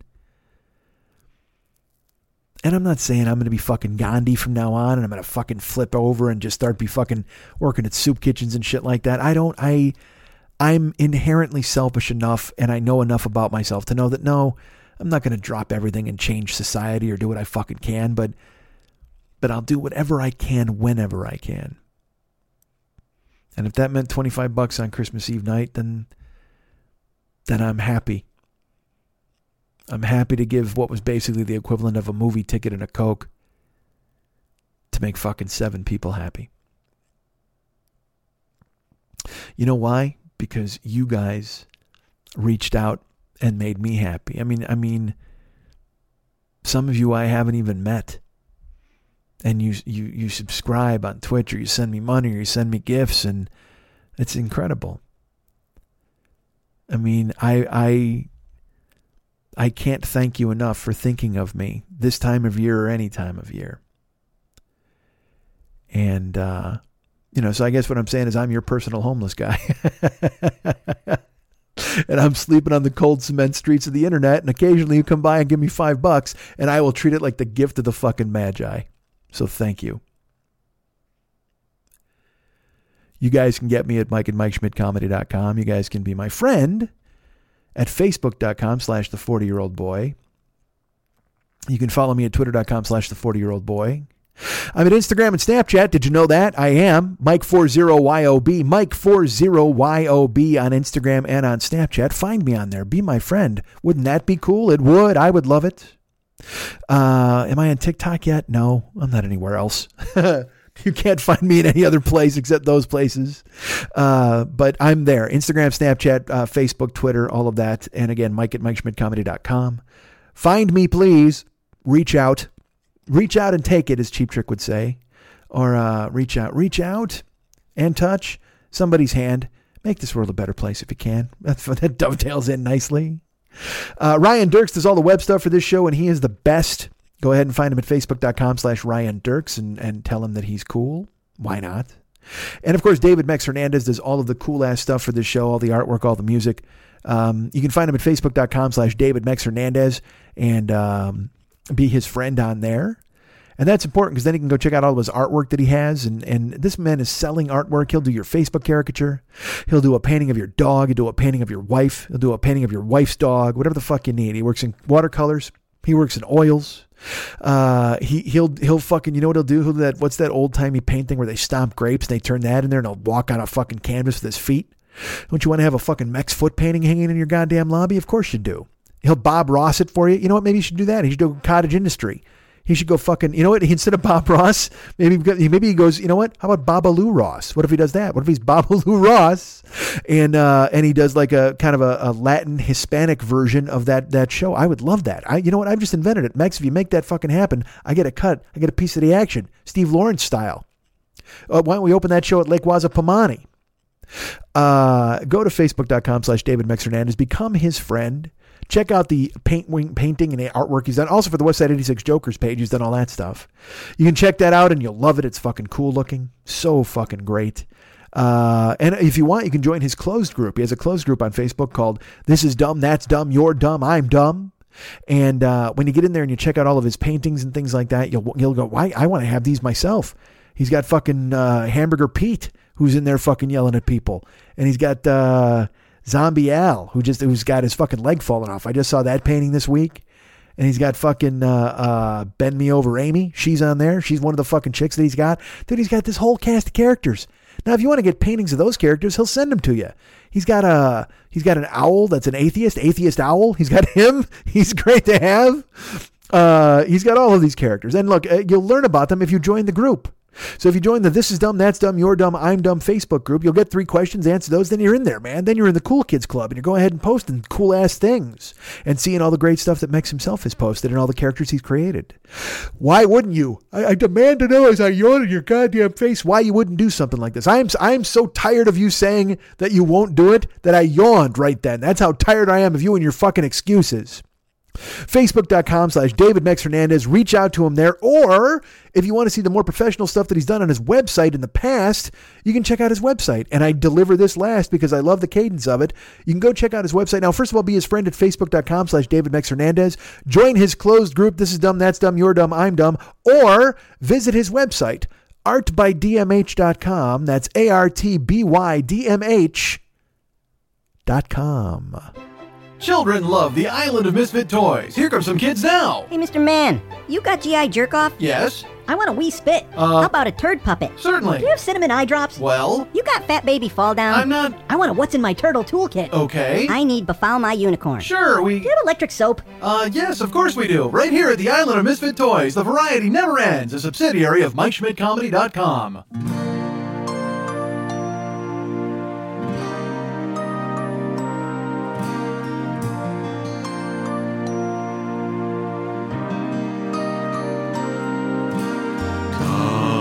Behold him, pa-rum-pa-pum-pum, the 40-year-old boy, pa-rum-pa-pum-pum. The finest gifts we sell, pa-rum-pa-pum-pum, rum-pa-pum-pum, rum-pa-pum-pum. Joe Business, can it be a place to give or hear live bees? You gotta hear this dude, big gangster, talk about rape and food with a big yurt-dirt on the front of it. For 3 hours, pa-rum-pa-pum-pum, sometimes 4. Every child must be put upon to use Mike's link to shop at Amazon. Donate cash to his Patreon.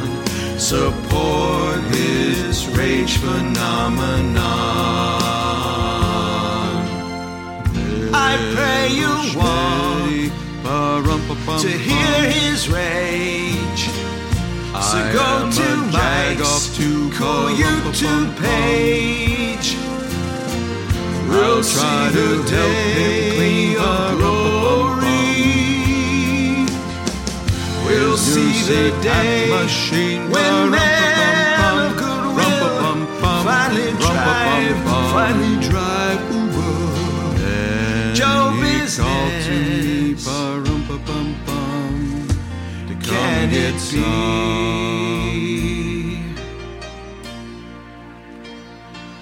Can it be?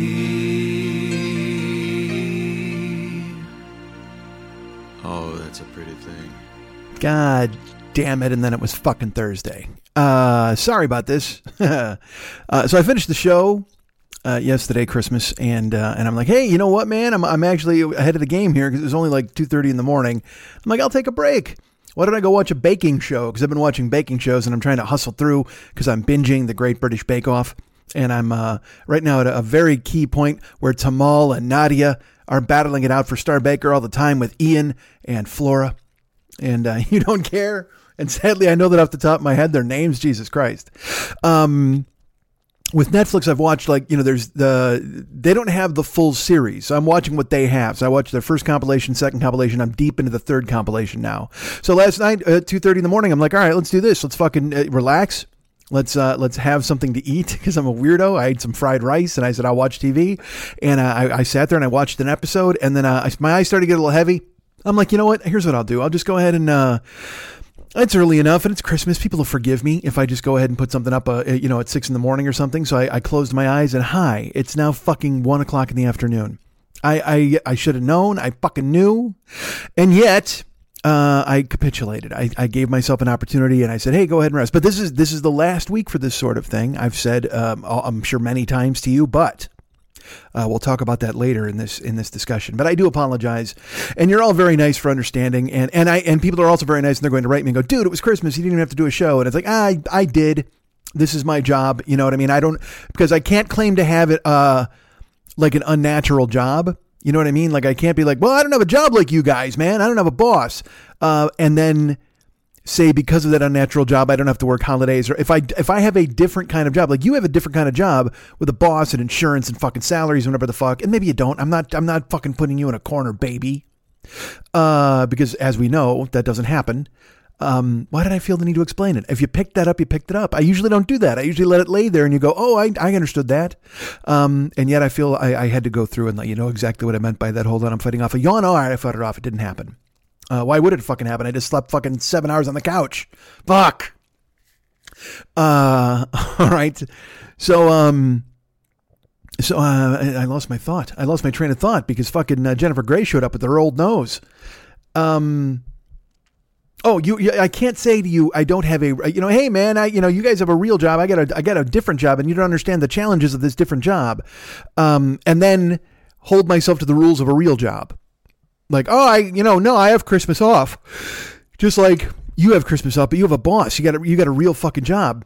My job is, it's unconventional. That's the word I'm looking for. So with an unconventional job, you might have to work some holidays. And look, on conventional jobs, you have to work holidays too. This analogy is falling the fuck apart. The point is, you're going to be very nice and say, oh man, it was Christmas. You didn't even have to do a show. And that's true. But it's also Christmas and you didn't even have to listen. So I welcome your listening. I'm grateful that you guys tune me in and you bring me in, make me part of your life. And so I can't be like, oh, you know what, man, it's the holidays. Like I can go ahead and fucking take a day off. Fuck you, man. Just do your fucking show. And I did. That's what makes me mad. I just fucking fell asleep on the goddamn couch. Fuck. All right. Hi. Sponsors? Well, we do have sponsors. Yes, we do. Do you like sponsors? Yes, we do. Who has sponsors? Is it you? No. Who's got Spirit? Me and you. Do you have Spirit? Yes, we do. Who has Spirit? Me and you. Fuck, I don't know. I don't fucking know. That's like I couldn't remember the fucking. You know what? And I literally took a break. I slept, and now I'm here, and I didn't even look up who did the fucking "Give Me Liberty or Give Me Death." Who's that guy? And I'm not going to text it. I'm not going to fucking do it. I'm going to sit right here and stew in it. And hopefully it eventually leaps into my brain like a fucking thing later. We've got Spirit. Yes, we do. We've got Spirit. How about you? There you go. That leaped into my brain. I solved that shit. That's what you get. After you sleep under a furry Korean blanket on a goddamn couch, your brain starts working that much faster. And you do this, and you clap, and you snap. Oh, this is just snapping. I haven't done the clapping yet. There's the clapping. I clap and I snap. And snap, tap, or nap. I got to get a shirt that says that. You know what that is, right? That's a jujitsu thing.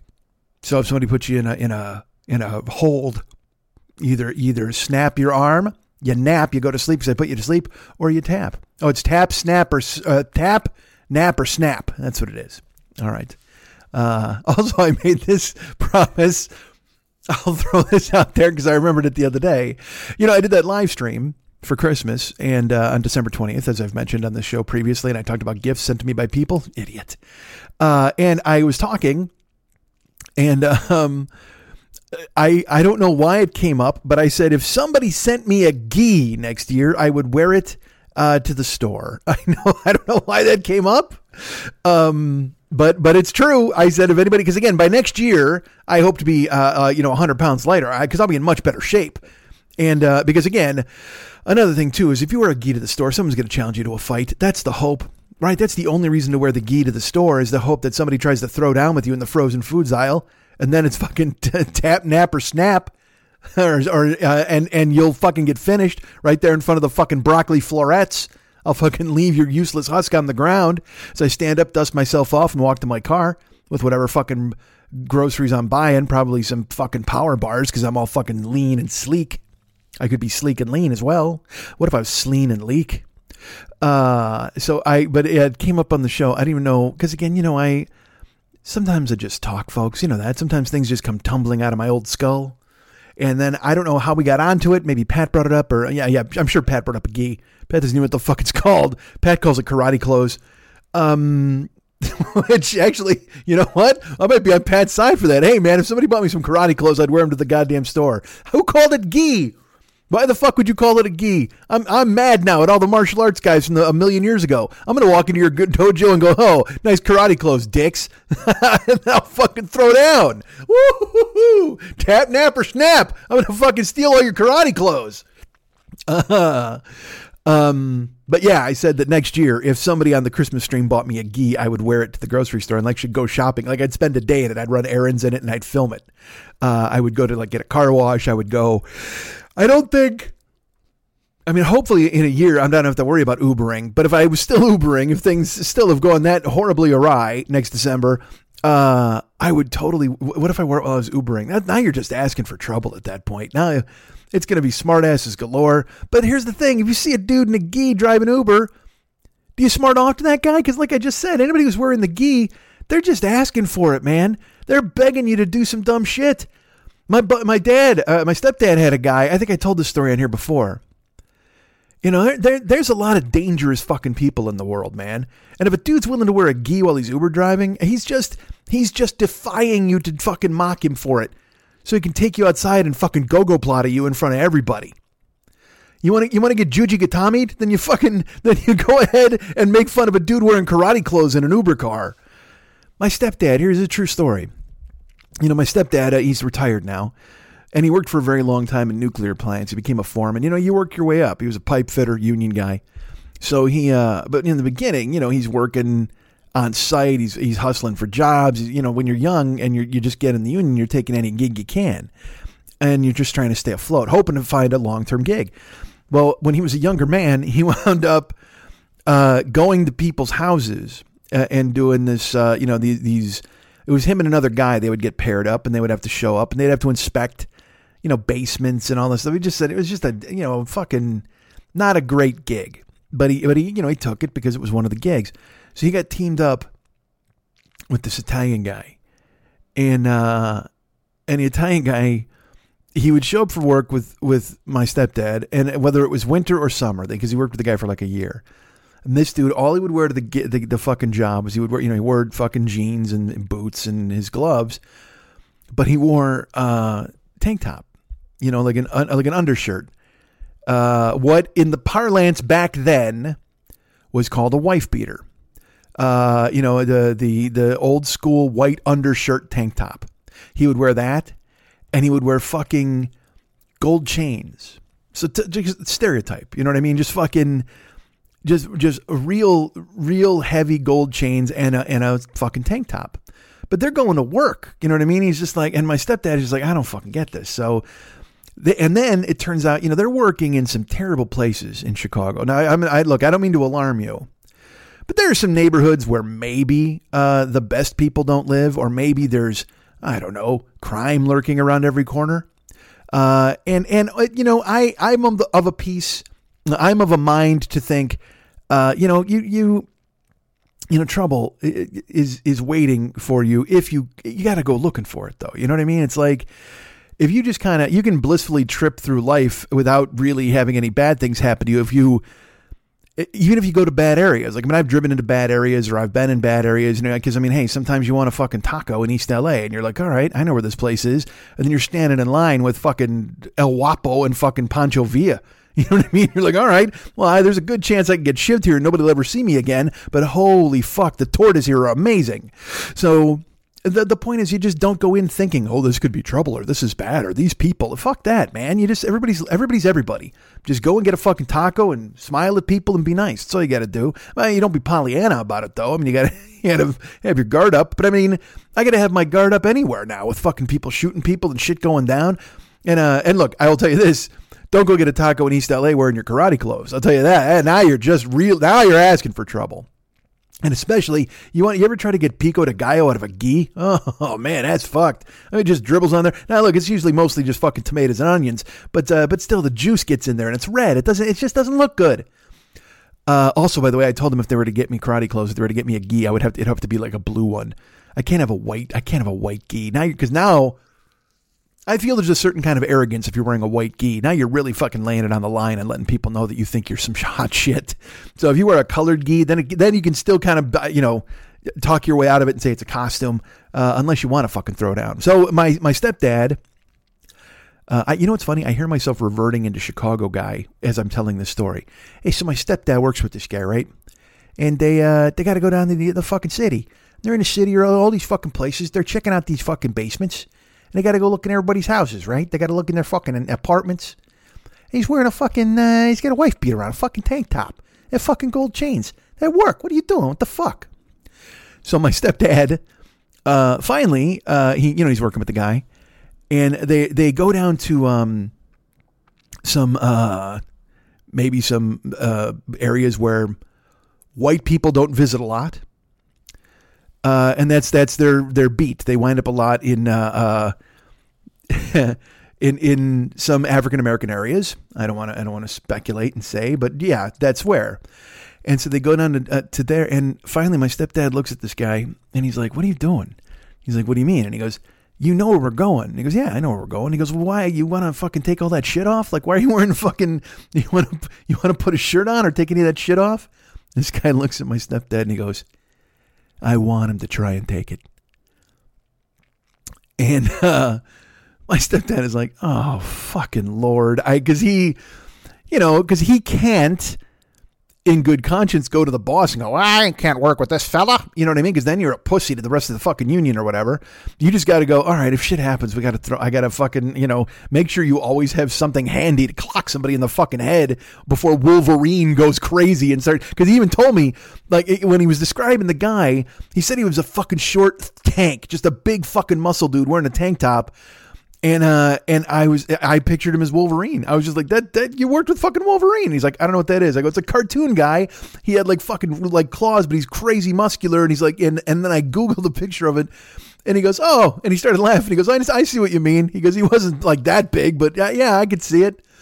And he was just a short guy in a fucking tank top, built like a fucking monster truck, just a fucking trunk. And I want him to try and take it. Oh, dude, there's some scary motherfuckers out there, man. And luckily, nothing ever happened. My stepdad got out of that gig. Eventually, he wound up getting another gig. It wasn't like he left because of that guy. But yeah, so there's some spooky dudes out there. So that's what I'm saying. If some dude's wearing a gi, you don't know whether he's doing it for a bit or you don't know if he's doing it because he's auditioning to be in the Gracie family and he can't wait to fucking unleash what he's learned on somebody. Now, a lot of those guys, they fuck up because they're like, aha, look at me, I'm tough. And then they wear the gi, and then you can, I mean, you if you fight them, then you try to handle them in whatever way, but they don't know nearly as much as they think they do, and some guy winds up pounding them out. Because that's another thing too.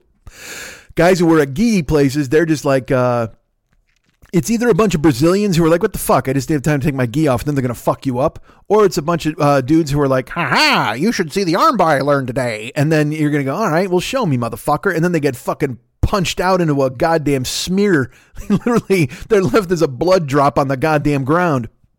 Because they fucking don't realize that, I mean, if you're wearing your gi and having competitive fucking armbar bullshit going on, that's great. But eventually somebody's got a tire iron in their pocket. They're going to smack you in the fucking temple with it, and you're going to go down, and then they're just going to fucking piss on you and laugh, which is no bueno. But I won't fall victim to that, folks. If I wind up wearing my fucking gi, if I have karate clothes all over the place, I'm sure, believe me, everybody will know it's a bit, because they'll be like, look at that fat guy in a gi. Because I won't even be a gi with me. It'll be a gi. There'll be several eyes. I can't just go GI. I can't just go gi. I gotta go look at that guy in the gi. And I need to figure out what kind of belt to wear. Because because you can't. That's another thing. You can't be like, I got a black belt. And you tie it around, because then now you're disrespecting. And now some guy named fucking Hoyce or Jorge or Hickson, some guy who doesn't pronounce his R's correctly, is going to fuck you up. And you're going to be like, oh man, I'm sorry. Hodger, I didn't see you there. Hick. Hitchhard. Because nobody takes that shit fucking lightly, I guess is the phrase. They take it seriously. They take it really fucking seriously, because you can't, and rightfully so. You can't walk around going, I'm a black belt. Who wants a piece of me? And then a real black belt shows up and you're like, I was kidding. It's clothes. No, you're going to get fucking ruined, man. You just made the huge mistake of calling out Raphael in front of his friends. And you're going to get fucked up like fucking Fabricio Verdum on a beach. Which is a great analogy if you know the story, but you don't. Fabricio Verdum he's a UFC heavyweight. And 1,000,000 years ago, when he was like 17 years old, he started dating a girl, and the girl's ex-boyfriend approaches him on the beach in fucking in Rio de Janeiro, and challenges him to a fight in front of the new girlfriend. And this dude knows jiu-jitsu because, again, a lot of people in Brazil, and by a lot of people I mean everybody except Fabricio Verdum and this girl, apparently. The girl may have even known it. I don't know. But this guy challenges Verdum. This guy shows up with all of his boys, too. And he challenges Verdum to a fight. And Verdum's just, to keep the girl. Like she was in it. She was into it too. That was the thing, is like, once the guy, because she wasn't like, oh, Fabricio, we must flee. She was like, all right, you guys going to fight for my hand of honor? This is fucking cool. So the dude challenges Verdum to a fight, and Verdum doesn't know what the fuck he's doing. And this guy fucks him up on the beach. All of his boys are cheering and laughing, and they're pointing at Fabricio Verdum, and he just fucking he jiu-jitsus the shit out of him. And he fucking chokes him out and leaves him laying there and stuff. And the girl leaves with the guy. She leaves with the other boyfriend. She has already left the other boyfriend and started dating Fabricio Verdum. But then this guy, in the oldest of old school fucking caveman moves, shows up and he's like, hey, I'm going to fuck you up and take the girl. Is that cool? And Fabricio Verdum was like, I will fight you. And she was like, okay. And Fabricio Verdum went, okay. And then this guy fucking went ahead and did some wicked fucking omoplata shit on Fabricio Verdum and left him laying. And then she left with the guy, which is look, you can pretend it's not. Every man out there hearing this story can pretend that this isn't their on their list of fucking fears. Now, let's put it this way. Fears and worries are two different things. You might not be worried about something like this happening, but you would definitely fear something like this happening, because we all have that masculinity thing inside of us where we're like, Jesus Christ, can we protect our woman? I got to protect my woman if anything goes down. I got to be ready. If any of the shit hits the fan, I got to protect my woman. I got to step up and fucking get this done. So you fear that you won't be able to protect your woman, but you don't worry about a gang of Brazilians showing up and challenging you to a jiu-jitsu fight on the beach. That's not real, or that's not reality. But for Fabricio Verdum and the guys who live in Brazil, it is fucking reality. That kind of shit happens. So Fabricio Verdum, he gets his ass beat and he's laying there and he sees the girl walk off, and I'm sure she's got a fantastic Brazilian ass. He watches that fade into the fucking distance, and he sits in the beach, sand in his ears, fucking tears in his eyes, probably after getting choked the fuck out, not even understanding what the fuck happened. And he goes, well, all right, I guess I got to fucking learn jujitsu now. And what's the moral of the story? Right now in Hollywood, there's the Fabricio Verdum Jiu-Jitsu Academy, one of many, because he wound up becoming a fucking like 7th degree black belt. This dude beat Fedor Emelianenko, for fuck's sake. And Cain Velasquez. This guy's a monster. Now, has he also popped for steroids a few times? Yeah, I mean, he's 40 years old. What the fuck? You got to take the spike if you're going to handle with the young guys. But Verdum went and learned. He realized he got ass beating on the fucking beach, and he fucking channeled into, I got to fucking do something about this. And it's, you know what's funny? Here's how weird I am in my brain. Like, I heard that story, and then he tells it, and he's like, yeah, now, you know, I had to train, and I had to go ahead and become a fighter. I need to understand. And in my brain, I'm like, did you ever go find that guy? Like, I mean, that would have been the first fucking thing I did. The day I got my black belt, I would have been, all right, everybody, fucking fire up your goddamn Priuses. We're going to find cocksucker beach fight. So they just fucking pile in, and they're like, all right, man, let's go smoke this dude. And I would absolutely fuck that guy up. And I would make sure the girl was there too. I don't even care if they're fucking dating. I'd go pick her up first. I'd take her to where that dude was. I'd make all his boys show up. I would fucking, that image would be seared into my fucking brain, who was there and who wasn't. And I would make them all show up for fucking round 2. And I would fucking destroy that cat. Just imagine that shit. You fuck up Fabricio Verdum and you're dining out on that for fucking years, and all of a sudden he shows up with his UFC title belt and he fucking knocks on your door. He's wearing a fucking gi with a black belt, 7 black belts. Even, you know, 7th degree black belt. It's just a notch on the belt. What if he went the other fucking way? He tied 7 belts around his fucking sternum. No gi. Just showed up and clad in 7 belts and a loinskin. So let's fucking go, man. And you're fat. You got a fucking wife now who's not even the chick you fucking stole. And you're just like, my children, they cannot see. And you're like, fuck you, get out here. And that dude's going to get omed and plotted. Fuck you. So the point is, you can't wear your gi unless you're ready for business. Because it's one of two things. Like I said, it's dudes who don't mind that you come in on the gi and they're fucking easygoing unless you make fun of them. And then all of a sudden Roadhouse breaks out. Or it's just a bunch of fat fucks who are like, I got my yellow belt today. I'm going to stop and get some milk. Fuck you, dummy. Or it's just a complete bit. Someone if you see a guy in a gi, please rest assured that somewhere in the bushes, someone has a camera, and you're going to wind up on YouTube at some point because this guy's going to get into a karate stance or some shit and challenge you. And then you're either they want you to be scared and run. It's like those idiots who throw a fucking backpack into a coffee house and run away. I just saw another fucking viral video where like a dude dressed up as a velociraptor on the streets of San Francisco, and he came around the corner and he's like, and I have to admit, it looks fucking cool as hell. Now, I don't know. I don't like prank videos and I don't like any of that shit. But he emerges from an alley, and I guess they played a sound, like they played a crazy, like fucking loud noise. And he came out of the alley, and fucking people jumped and fell on the ground because they freaked the fuck out. And the funny thing is, in looking at the video, I'm like, oh man, you can see the guy's feet. You can see like shoes. Very rarely does a velociraptor come after you wearing shoes. I don't think, hey, look, that velociraptor is wearing Pumas. You know, fuck that. Then you got to realize, well, that might not be a dinosaur, unless the dinosaurs have reached shoe capability, and now we're all fucked. Because now, you know, initially the whole plan was, let's go where they can't find us. Anywhere, let's use our human shoes to climb to high ground. And the velociraptors are like, I cannot get purchased without Pumas. And you're like, ha. Or perhaps when the velociraptors showed up, our initial plan was, let's defeat them in a one-on-one basketball game. You ever break the ankles on a velociraptor? You feel like a king. You fucking do a little shimmy shake and you go fucking crossover and you bust his ankles. You hit a layup because the T-Rex tried to close on the other guy in the corner because he thought you were going to dish for a 3. Fucking lane opens up and you score and you thrash them. Take that, Jurassic Park. That's a fucking L. But now if the velociraptors have shoe technology, they're going to fuck us up in basketball and eat us. I mean, they were eating us before. That's one thing. I don't mind getting eaten by a fucking dinosaur. That's his gig. But if they take me to the court and they fucking stomp on me that way, I can't get shimmy shaked by a goddamn Stegosaurus. That's going to be fucking terrible. He fucking just comes out there. He's got the shoes. I get in my fucking crouch. I go Patrick Beverly on him, or I'm going to poke the ball out of bounds. And he's just like, fuck that. Shimmy shake, breaks my ankles, dishes, fucking Brontosaurus jams it through slow as fuck. And I still got to fucking stare. Pterodactyl flying above with a drone camera to get the action from a different camera angle.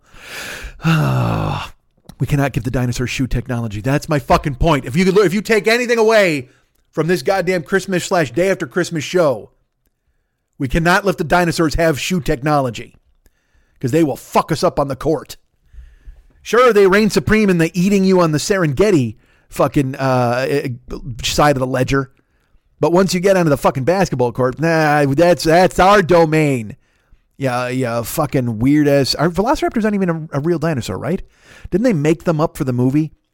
And then they retconned the Ice Age so they could say, no, these are real. I don't know. But yeah, man, that's when that dude fucked up Verdum in like the ultimate caveman move where he's like, I'm going to fucking beat you up and take your chick. So there's a difference between fear and worry. I mean, because you don't worry about that shit happening. Very rarely is a gang of Brazilians going to challenge you to a fight. But I mean, you do fear the thought of, can I protect my woman if anything goes down? And is that inherently sexist on its face? Perhaps. Is that something? But I mean, also, my ex used to do shit like that where she basically was, I can't tell you how many people's jaws I wanted to break when my ex would tell me a story. And then I would go, well, what if you did this? Or what if this happened? And she'd just be like, oh, that's just how guys are. Oh, really? Okay. And I had to, for my own sanity, it took 3 years for me to finally just go, what do you want me to do about this? I mean, all right, it's a true story. I don't know if I ever told this story on here. God, I'm supposed to be doing plugs. What the fuck is going on? Merry Christmas. Did I tell this? Tapping my finger. Yeah, fuck it. Who cares? We went to a massage joint. And if I told this story, I apologize. Because I've told people in real life and they just looked at me like, what the fuck? My ex had a monthly, she had a membership at Massage Envy because she had a terrible neck and she had a back and neck injury. Now, I was told that was from an ex-boyfriend who used to beat her up. He would grab her by the hair and snap her neck. And one time he threw out of a moving car or something like that. I'm trying to remember exactly what it was. I don't want to get it wrong. She had an ex-boyfriend. He used to grab her by the hair and pull her head toward him. And that was how her neck got fucked up. So I would rub her neck all the time. I would, for a good 45 minutes, I would just massage her neck. And I loved doing it. I wanted to fucking take care of her. So anyway, she had a massage deal at Massage Envy and she'd go and then she'd bring me. If I was in town, she'd be like, hey, I wanted to go get a massage. Do you want to go? And I'd say, sure. So, one time we were going there and, we were waiting in the lobby. And of course, I had a girl massage person, a masseuse, and she had a masseur. And this one dude walked out once and he looked like a Marvel superhero. He was probably 6'4" and he was jacked. And he was also, it didn't hurt that he was wearing like a fucking small t-shirt, a massage shirt, whatever the fuck you want to call it. And he had cantaloupes for biceps. He's just a big fucking dude. And, just good looking, strapping young guy. And he was her masseur. And I'm like, all right, whatever the fuck, because again, inherently you're going to let somebody touch you. And I'm about to let a chick touch me too. So, and I had made the comment once, like, I said something to her, like, I had made a joke about happy endings or something like that. And she got worried, like, are you really going to do something like that? Would you do? And I'm just like, what are you talking about? No, of course not. I'm not a fucking animal. It's insane. So I went in and I got my massage done and she got her massage done. I met her in the lobby. I said, hey, what's up? She's like, oh, nothing. We got our cucumber water or whatever the fuck. We left and we're walking to the car and she goes, honey. And I'm like, what? And she goes, yeah, no, that was a little weird. And I'm like, what are you talking about? And she goes, yeah, no, he got really high up and I didn't know what to do. And I go, whoa, hold on. What are you talking about? And she said, well, he pulled the sheet, like the sheets were off me. And I said, he uncovered you? And she goes, yeah. And then he worked his hand up and he was like really close. He was like, it was really, and I said, well, what the fuck are you talking about? And she goes, well, the way he was doing it, it was like he was trying to get me to have an orgasm or get me close or kind of get me. And I go, all right, fuck, what are you talking about? And now we're at my car or the car. And she goes, yeah, it's like he worked his hand up my thigh and it was like, and I go, well, did you come? Did you do anything? And she was like, no, but he was like, he was trying. He was really, and like I said, he pulled the sheets off me. So I was like, he could kind of see and I go, did you say anything? She goes, no, I was embarrassed. Like, I didn't know. And I go, fuck this. I go, I'm going to fucking kill this guy. She goes, no, don't say anything. And I go, what do you mean don't say anything? I'm going to fucking bust this guy in half. And I, look, do I get killed by Cantaloupe Biceps? Maybe, but I'm fucking mad enough to maybe I can give him a fucking fight and go round and round and at least throw him through the fucking window once. So I start to walk inside and she grabs my shirt and she's like, no, honey, it's okay. Don't worry about it. What do you mean it's okay? It's not okay. If he was doing this in a way that you were uncomfortable, you should have, I wish you would have said something, but also he shouldn't do that. We need to at least tell the management that he was doing that. She's like, no, it's fine. It's fine. It's just, I won't get him next time. And I'm like, what are you talking about? I go, you're telling me he ran it. He saw you, like he uncovered you. So he saw you fucking naked. And then he put his hand up your thigh, and he got close. And she's like, yeah. And it felt like he was trying, almost like if I would have responded, what he would have done. I don't know. And I go, so let's fucking go say something. She's like, no, I don't want to go in there. And I go, I'm going to fucking kill this guy. So I start walking in and she's holding, and I'm not psychotic where I'm dragging her, but I'm kind of walking. She's like, honey. And she's holding my shirt. And I look at her and she goes, let's just go. It's okay. I won't have him next time. And I'm like, you have to say something when that happens. You have to say something to management. You have to say something to him in the moment. I know it's weird, but this is just, and she goes, yeah, I know, but it was just embarrassing. And I said, well, I'm going to go fucking kill this dude. And she's just like, no, you're not. Let's leave. It's okay. And so we left.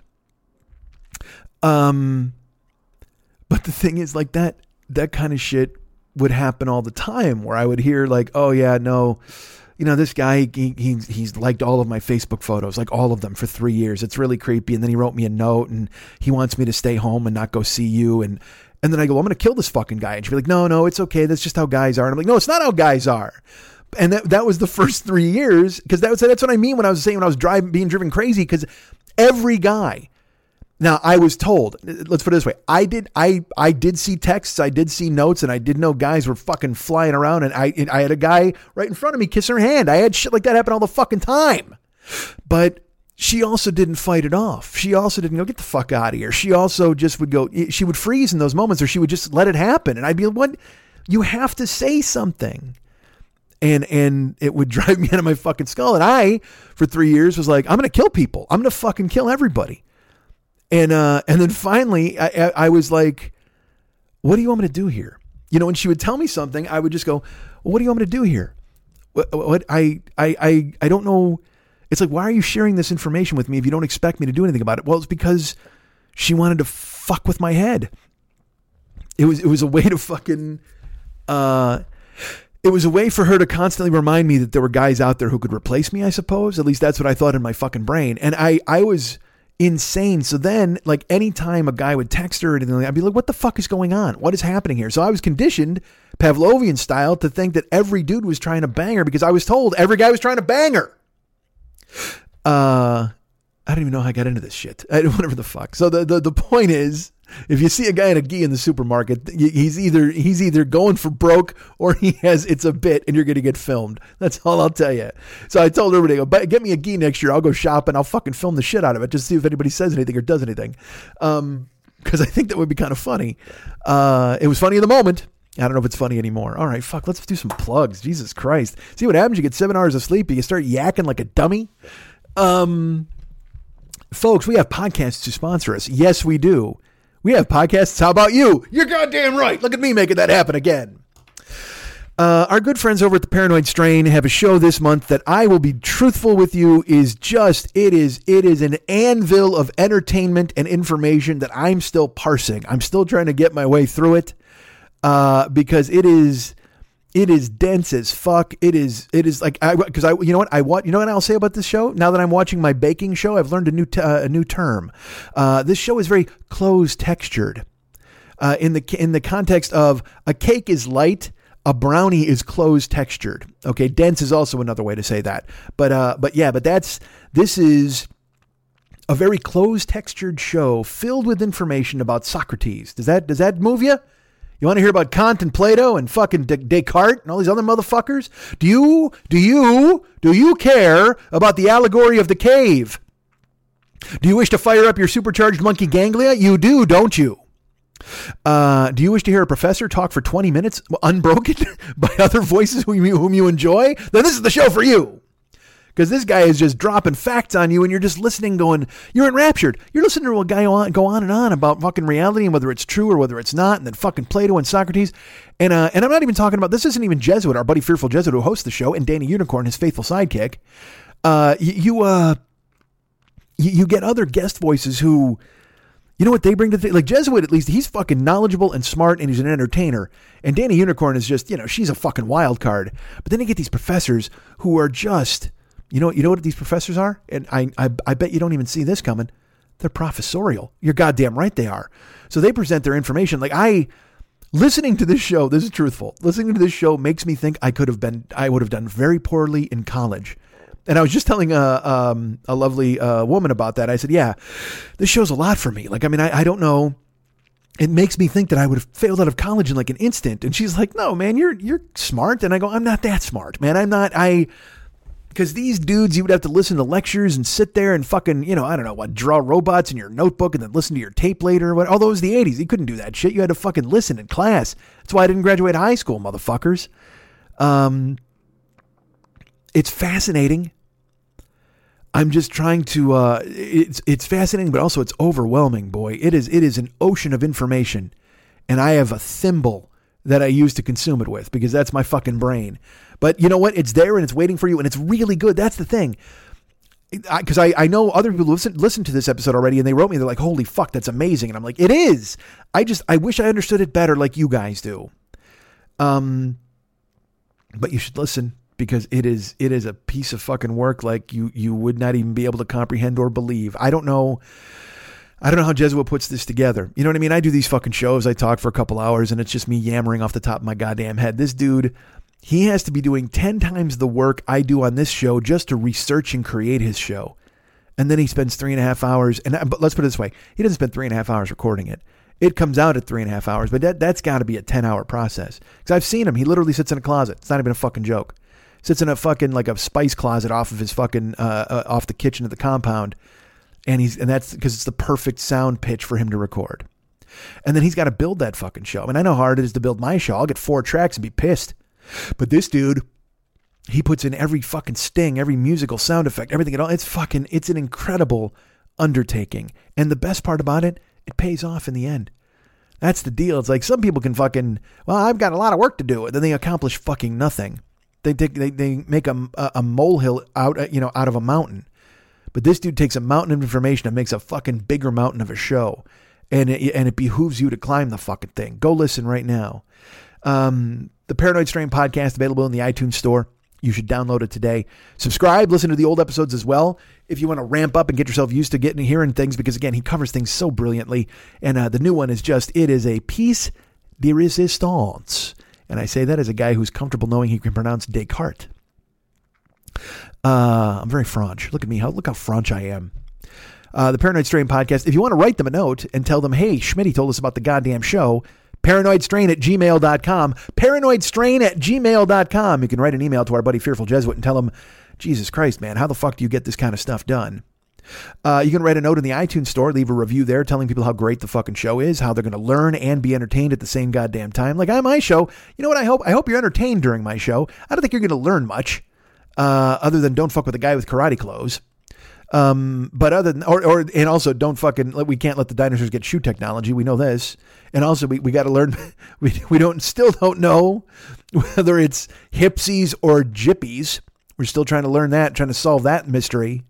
But if you want to learn real stuff, if you want to fucking get the nitty and also the gritty, because some people just bring you the nitty. You ever fucking listen to a show, you just get the nitty? You're like, what the fuck, man? I don't feel right. I feel like there should have been more there. Well, yeah, because you're walking away with fucking nitty. And then even worse, the people who just bring you the gritty, because then you can't understand the gritty without the nitty. Like you can get the nitty without the gritty and just be like, all right, I'm kind of half full here. I'm Solomon Grundy. I got some nitty.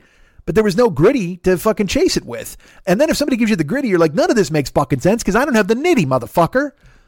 But this dude brings you the nitty and the gritty. You think he doesn't?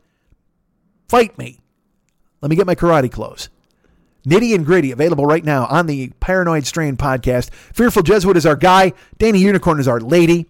Lady, I hear your Swedish accent. And I love you. And I know you live in Norway or Finland. I don't know. She lives in one of those fucking countries where they eat fish out of a tin. That's where she lives. I don't know what she does. All those fucking countries where they like, hey, let's make a clock and call it art. Good for you. What the fuck? So she lives there and she's great. And now she's on this show. She's phenomenal. Paranoid Strain, podcast available right now in the iTunes store. Go check it out, won't you? It is fantastic and wonderful entertainment brought to you by our good friend Fearful Jesuit and his cabal of characters. His, how do I put this? His no sinister cabal of mysterious puppet masters required, I guess is the way. That's an actual quote. Which actually I thought was a bummer. He's like, no sinister cabal of mysterious puppet masters is required to explain this. And that's a bummer. I demand a sinister cabal of mysterious puppet masters. Fearful is a great friend.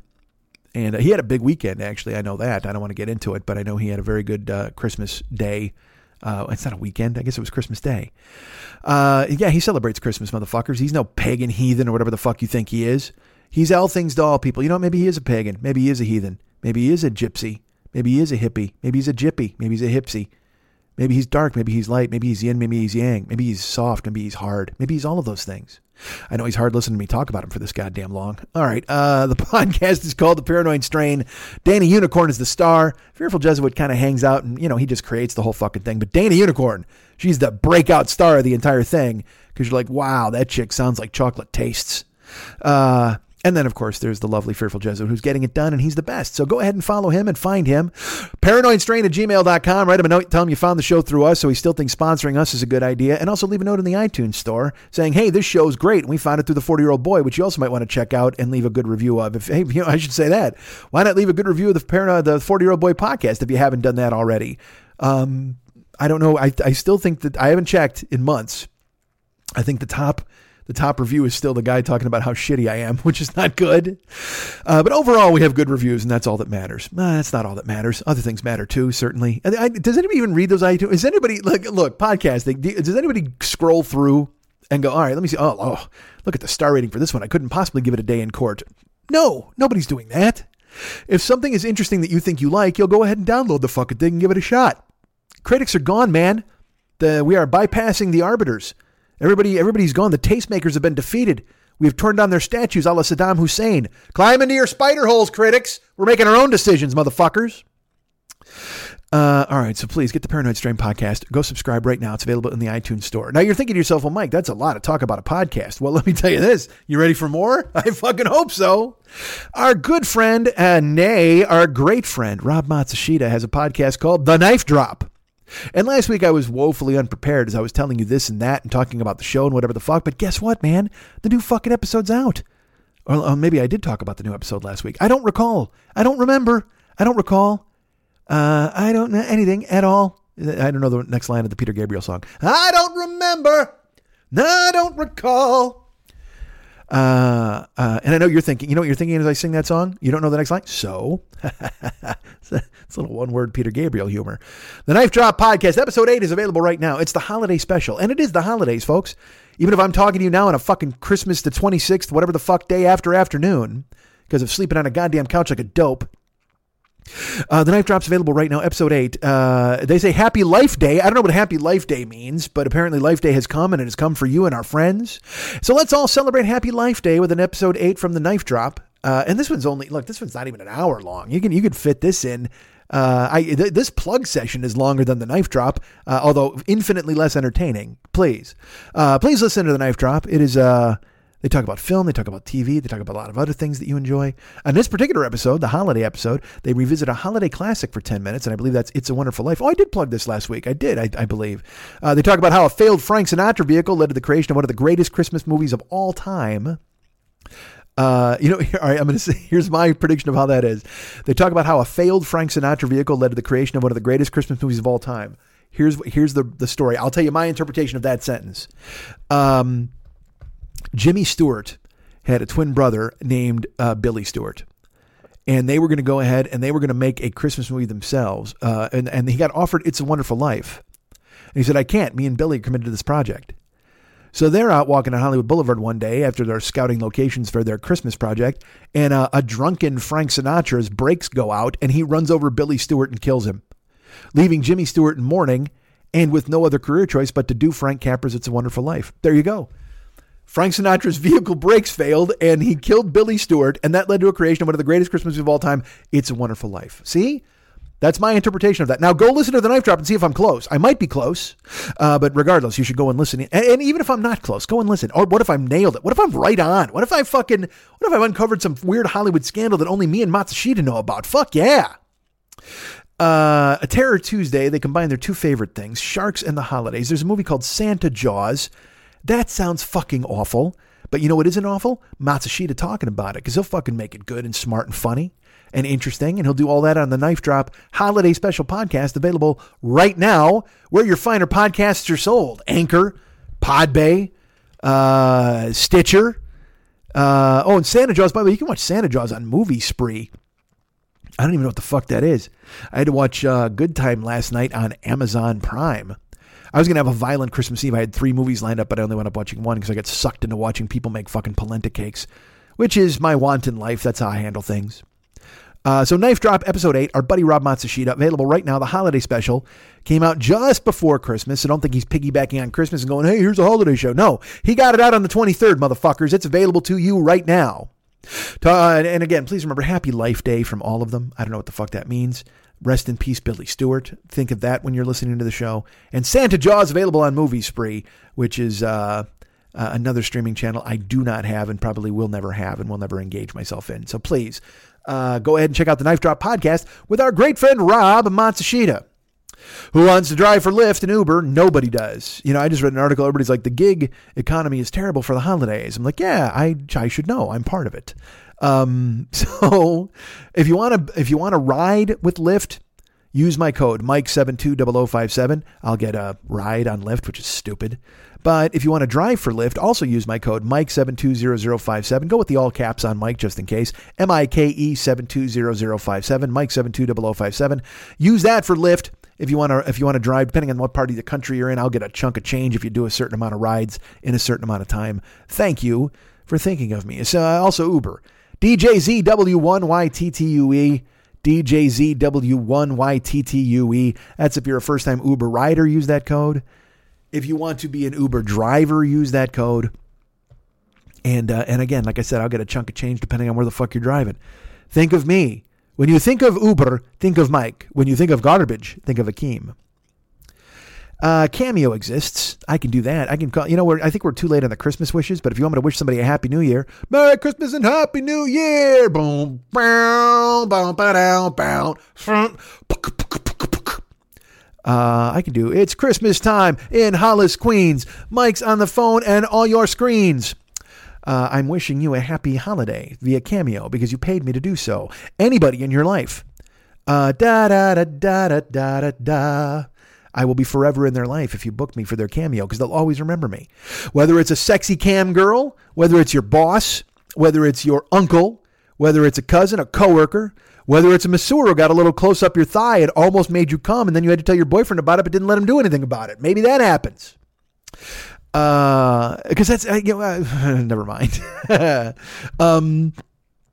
God, I was going to murder that guy. I mean, I was literally, I lived in a perpetual state of murder half the fucking time. Because it would always be like, I'd literally, like, if I went to a movie or I'd be in an airport and I'd go use the restroom and I'd come back and there'd be a guy in my seat. And I'd be like, what are you doing? Whatever. Insane. So Uber and Lyft exist. Do that. Cameo, hire me to call people and tell them not to grab people's thighs or expose them during a massage. I'll do that. It's a Cameo. It's an app you can put on your phone. Find me, 40-year-old boy, Mike Schmidt. Actually, I'm Mike Schmidt on there. Find me and hire me and I'll talk. And won't that be a fun surprise for somebody on the holidays? And by fun, I mean inappropriate. Nobody wants that. Hey, here's your gift. It's a nobody saying hello. You can get that at a fucking grocery store. Excuse me, could you say hello to my mom? Hey, ma'am, how are you? Give that guy $15. He's me now. All right. So please hire me for Cameo. It's a side hustle that I need to make work, just like every other side hustle I have. I don't know if you've heard, the holidays are terrible for the gig economy. That's what Vice tells me. Stop yelling it outside. I'm recording a goddamn show. That's Lou walking with the twins. Yes, I have twins who live in my house. I think I've told you that. They're twins who live together, and they're lovely men. They're terrific. Actually, my ex. Oh, you heard a door slam. Oh, what if he comes in and he turns the TV on? You're going to hear that now. God damn it! I got to finish this show. But But my ex-wife knew the twins' names, and she knew them apart. They're identical. They are identical twins, and she knew them and she could tell them apart. I don't know how or why, but she could, because she was magical that way. She was just lovely, and everybody liked her, and for a good reason. She was a gentle soul. What did I do with my life? All right, what a terrible guy. All right, so I have a YouTube channel, and in a week, that's going to be a week. That's going to be very active on the YouTube channel. Go ahead and check that out. We're going to be doing things, possibly reviewing food or movies or just talking or going in. I don't think we'll do live streams on YouTube. Perhaps we will. Who the fuck knows, man? But go ahead and subscribe to my YouTube channel right now. That'd be fantastic. I'd appreciate it very much. Also, the Twitch channel exists. You know, I do live streaming for games. As you know, I have a list. I have plans starting January 1st. Everything's going to turn around. Everything's going to be put into motion. I'm going to transform like a Transformer robot. And I'll be doing all sorts of cool ass things then. But why not subscribe now to get ahead of the rush? The Twitch channel exists. It's twitch.tv/the40year-old-boy, I believe.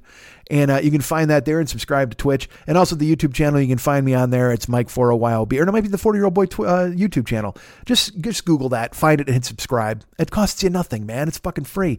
It's free to subscribe to Twitch. Well, it's not free. I mean, you can follow me on Twitch. That's free. Subscribing costs dough. But you can use your Amazon Prime subscription. I get $5. It costs you fucking zilch. Have you ever given a guy zilch? Why don't you do it now? Go to fucking Twitch and subscribe to me with Amazon Prime. I get $5, you get zilch, but that's okay. You like zilch. Go to MikeSchmidtComedy.com. Go to the merchandise page, and there's an Amazon link lurking. Click on that, and please do all your shopping. I'm sure you did it for Christmas. Thank you so much for everybody who thought of me during the holiday season and used my link. But now use it for your New Year's shopping. Aren't you buying stuff? Aren't you buying some Ald, some Lang, some Zine? That's all available there. Why wouldn't you get that? If you're buying hats and horns, it's fucking hats and horns. That was one of my favorite lines on Dragnet. Yeah, you better come up with that money by 7 o'clock tonight or it's hats and horns. I was like, that's a great way to tell a guy he's going to die. Hey, man, you don't want to fucking step to me.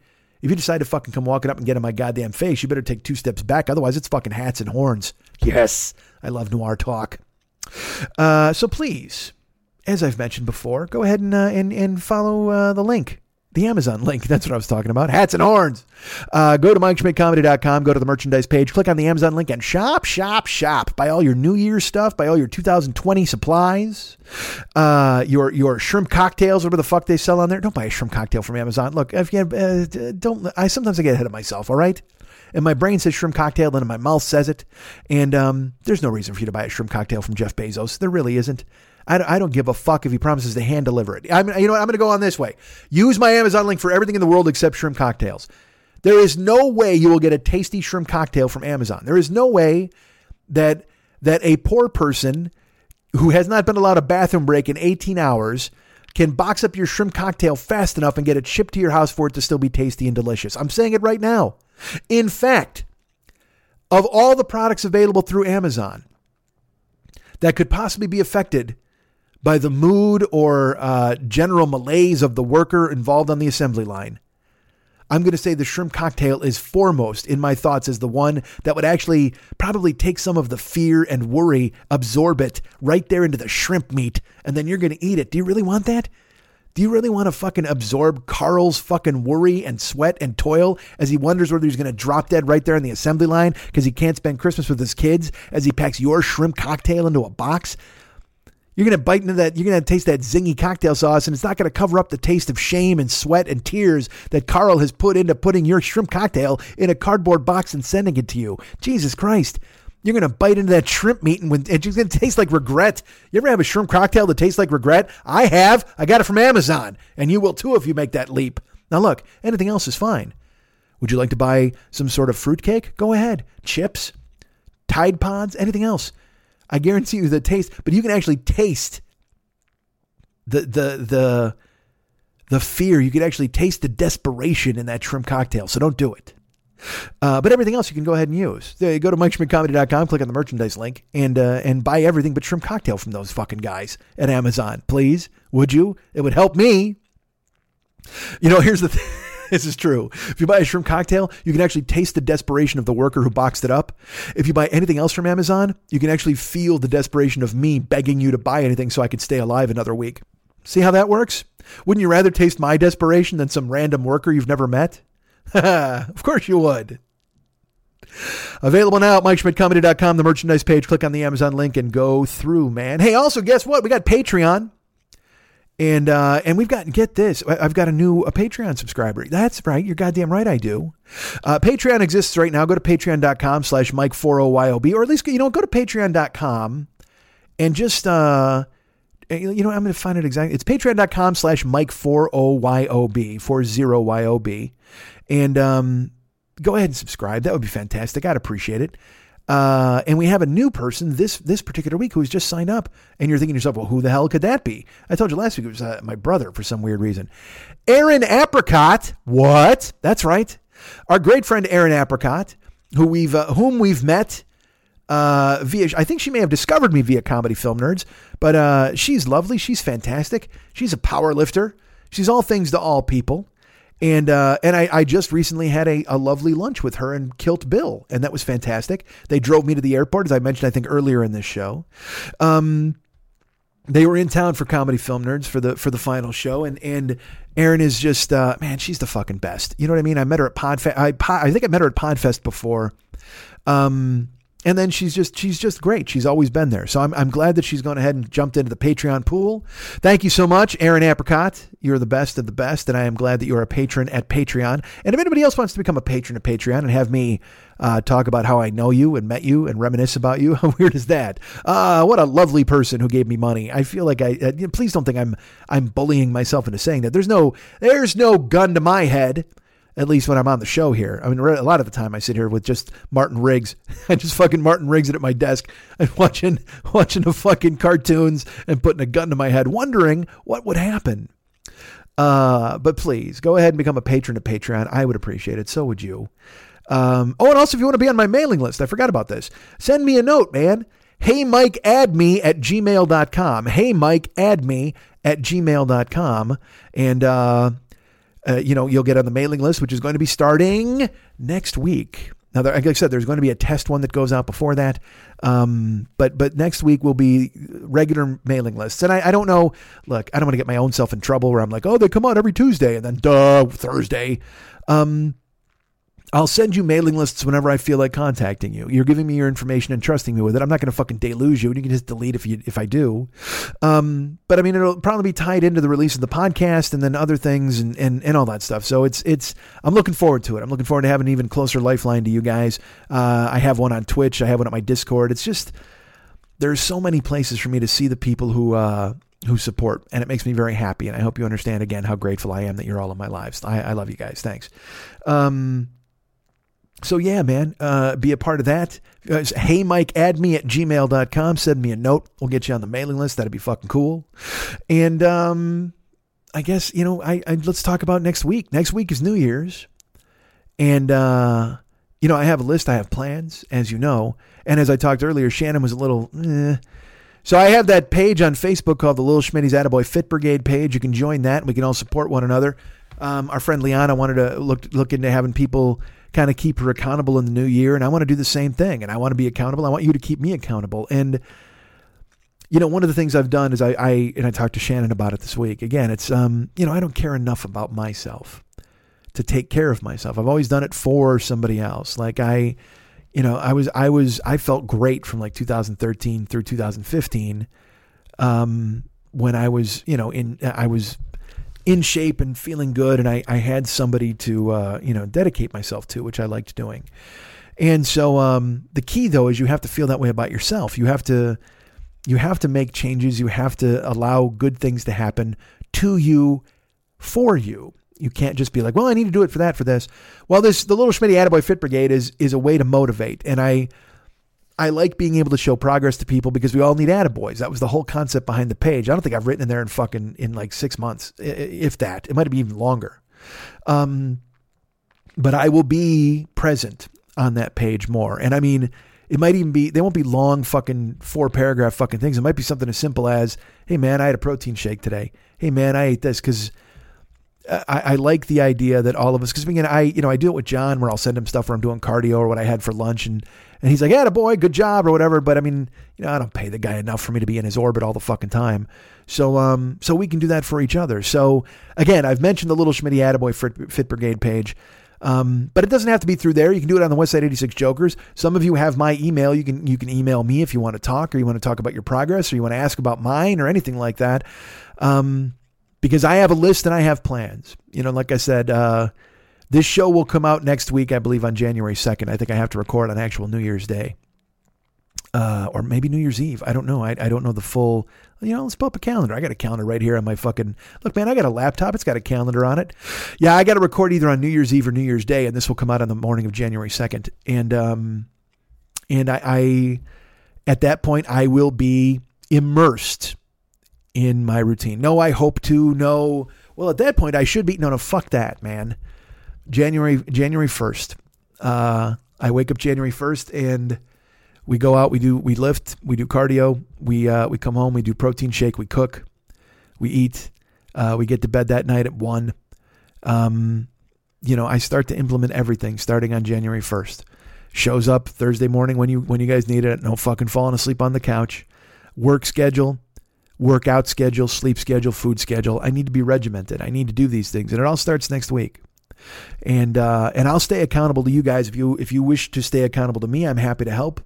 If you want me to reach out, if you want to be on the Attaboy page, we can do that, on the Jokers page, wherever. I don't fucking care. But by this time next week, when you're hearing this, I will be in the process of, a life change. No, I hope to, or I should be, or fuck that, man. I got a list, I got plans, and it's fucking time. Because January 1st starts the year of I will. And I fucking will. No, I can. No, I might. No, I should. No, I hope.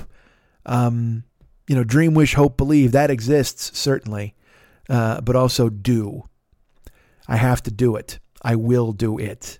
And there's no choice.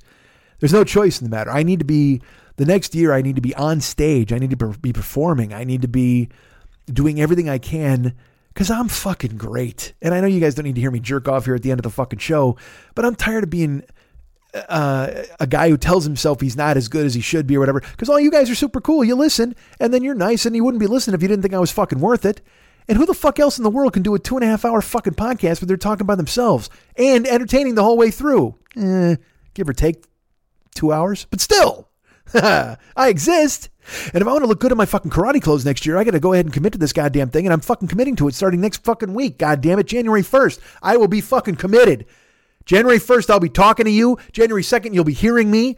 And we're off and fucking running, man. If you guys want to participate, if you guys want to jump into the fucking year of I will, the Lil Schmitty's Attaboy Fit Brigade page is there. And you know what? It doesn't even have to be about food. If you want to come in and say, hey, man, I finished my fucking homework on time. I got a report done, or I fucking got promoted at work. Let's make that fucking page just a general, hey, Attaboy fucking you're great page. Let's do it.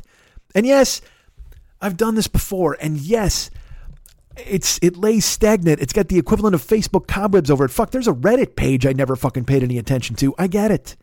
It's got to change. And it will. It's not even got it. It will fucking change starting next week. I will. I fucking will. And you will. And we will.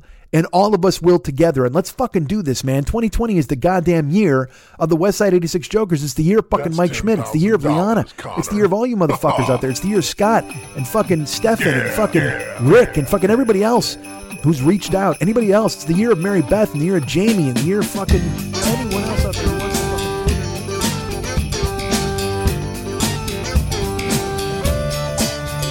You're a mean one, Mr. Schmidt. You really are a heel. You're as cuddly as a cactus. You're as charming as an eel, Mr. Schmidt. You're a bad banana with a greasy black peel.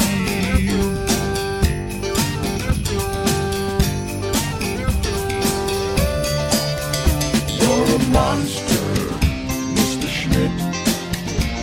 Your heart's an empty hole. Your brain is full of spiders. You got garlic in your soul, Mr. Schmidt. I wouldn't touch you with a 39.5-foot pole.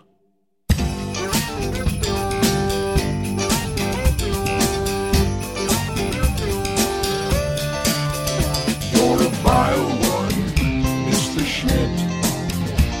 have termites in your smile. You have all the tender sweetness of a seasick crocodile, Mr. Schmidt. Given the choice between the two of you, I'll take the seasick crocodile.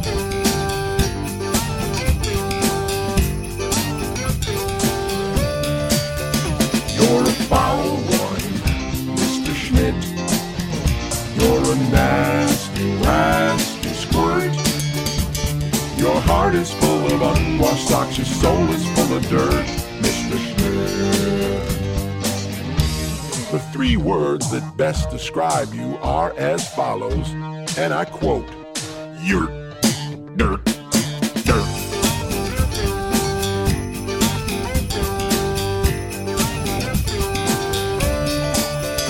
You're the rotter, Mr. Schmidt. You're the king of sinful sots. Your heart's a dead tomato squash with moldy purple spots, Mr. Schmidt. Your soul is an appalling dump heap, overflowing with the most disgraceful assortment of deplorable rubbish imaginable, mangled up and tangled up knots.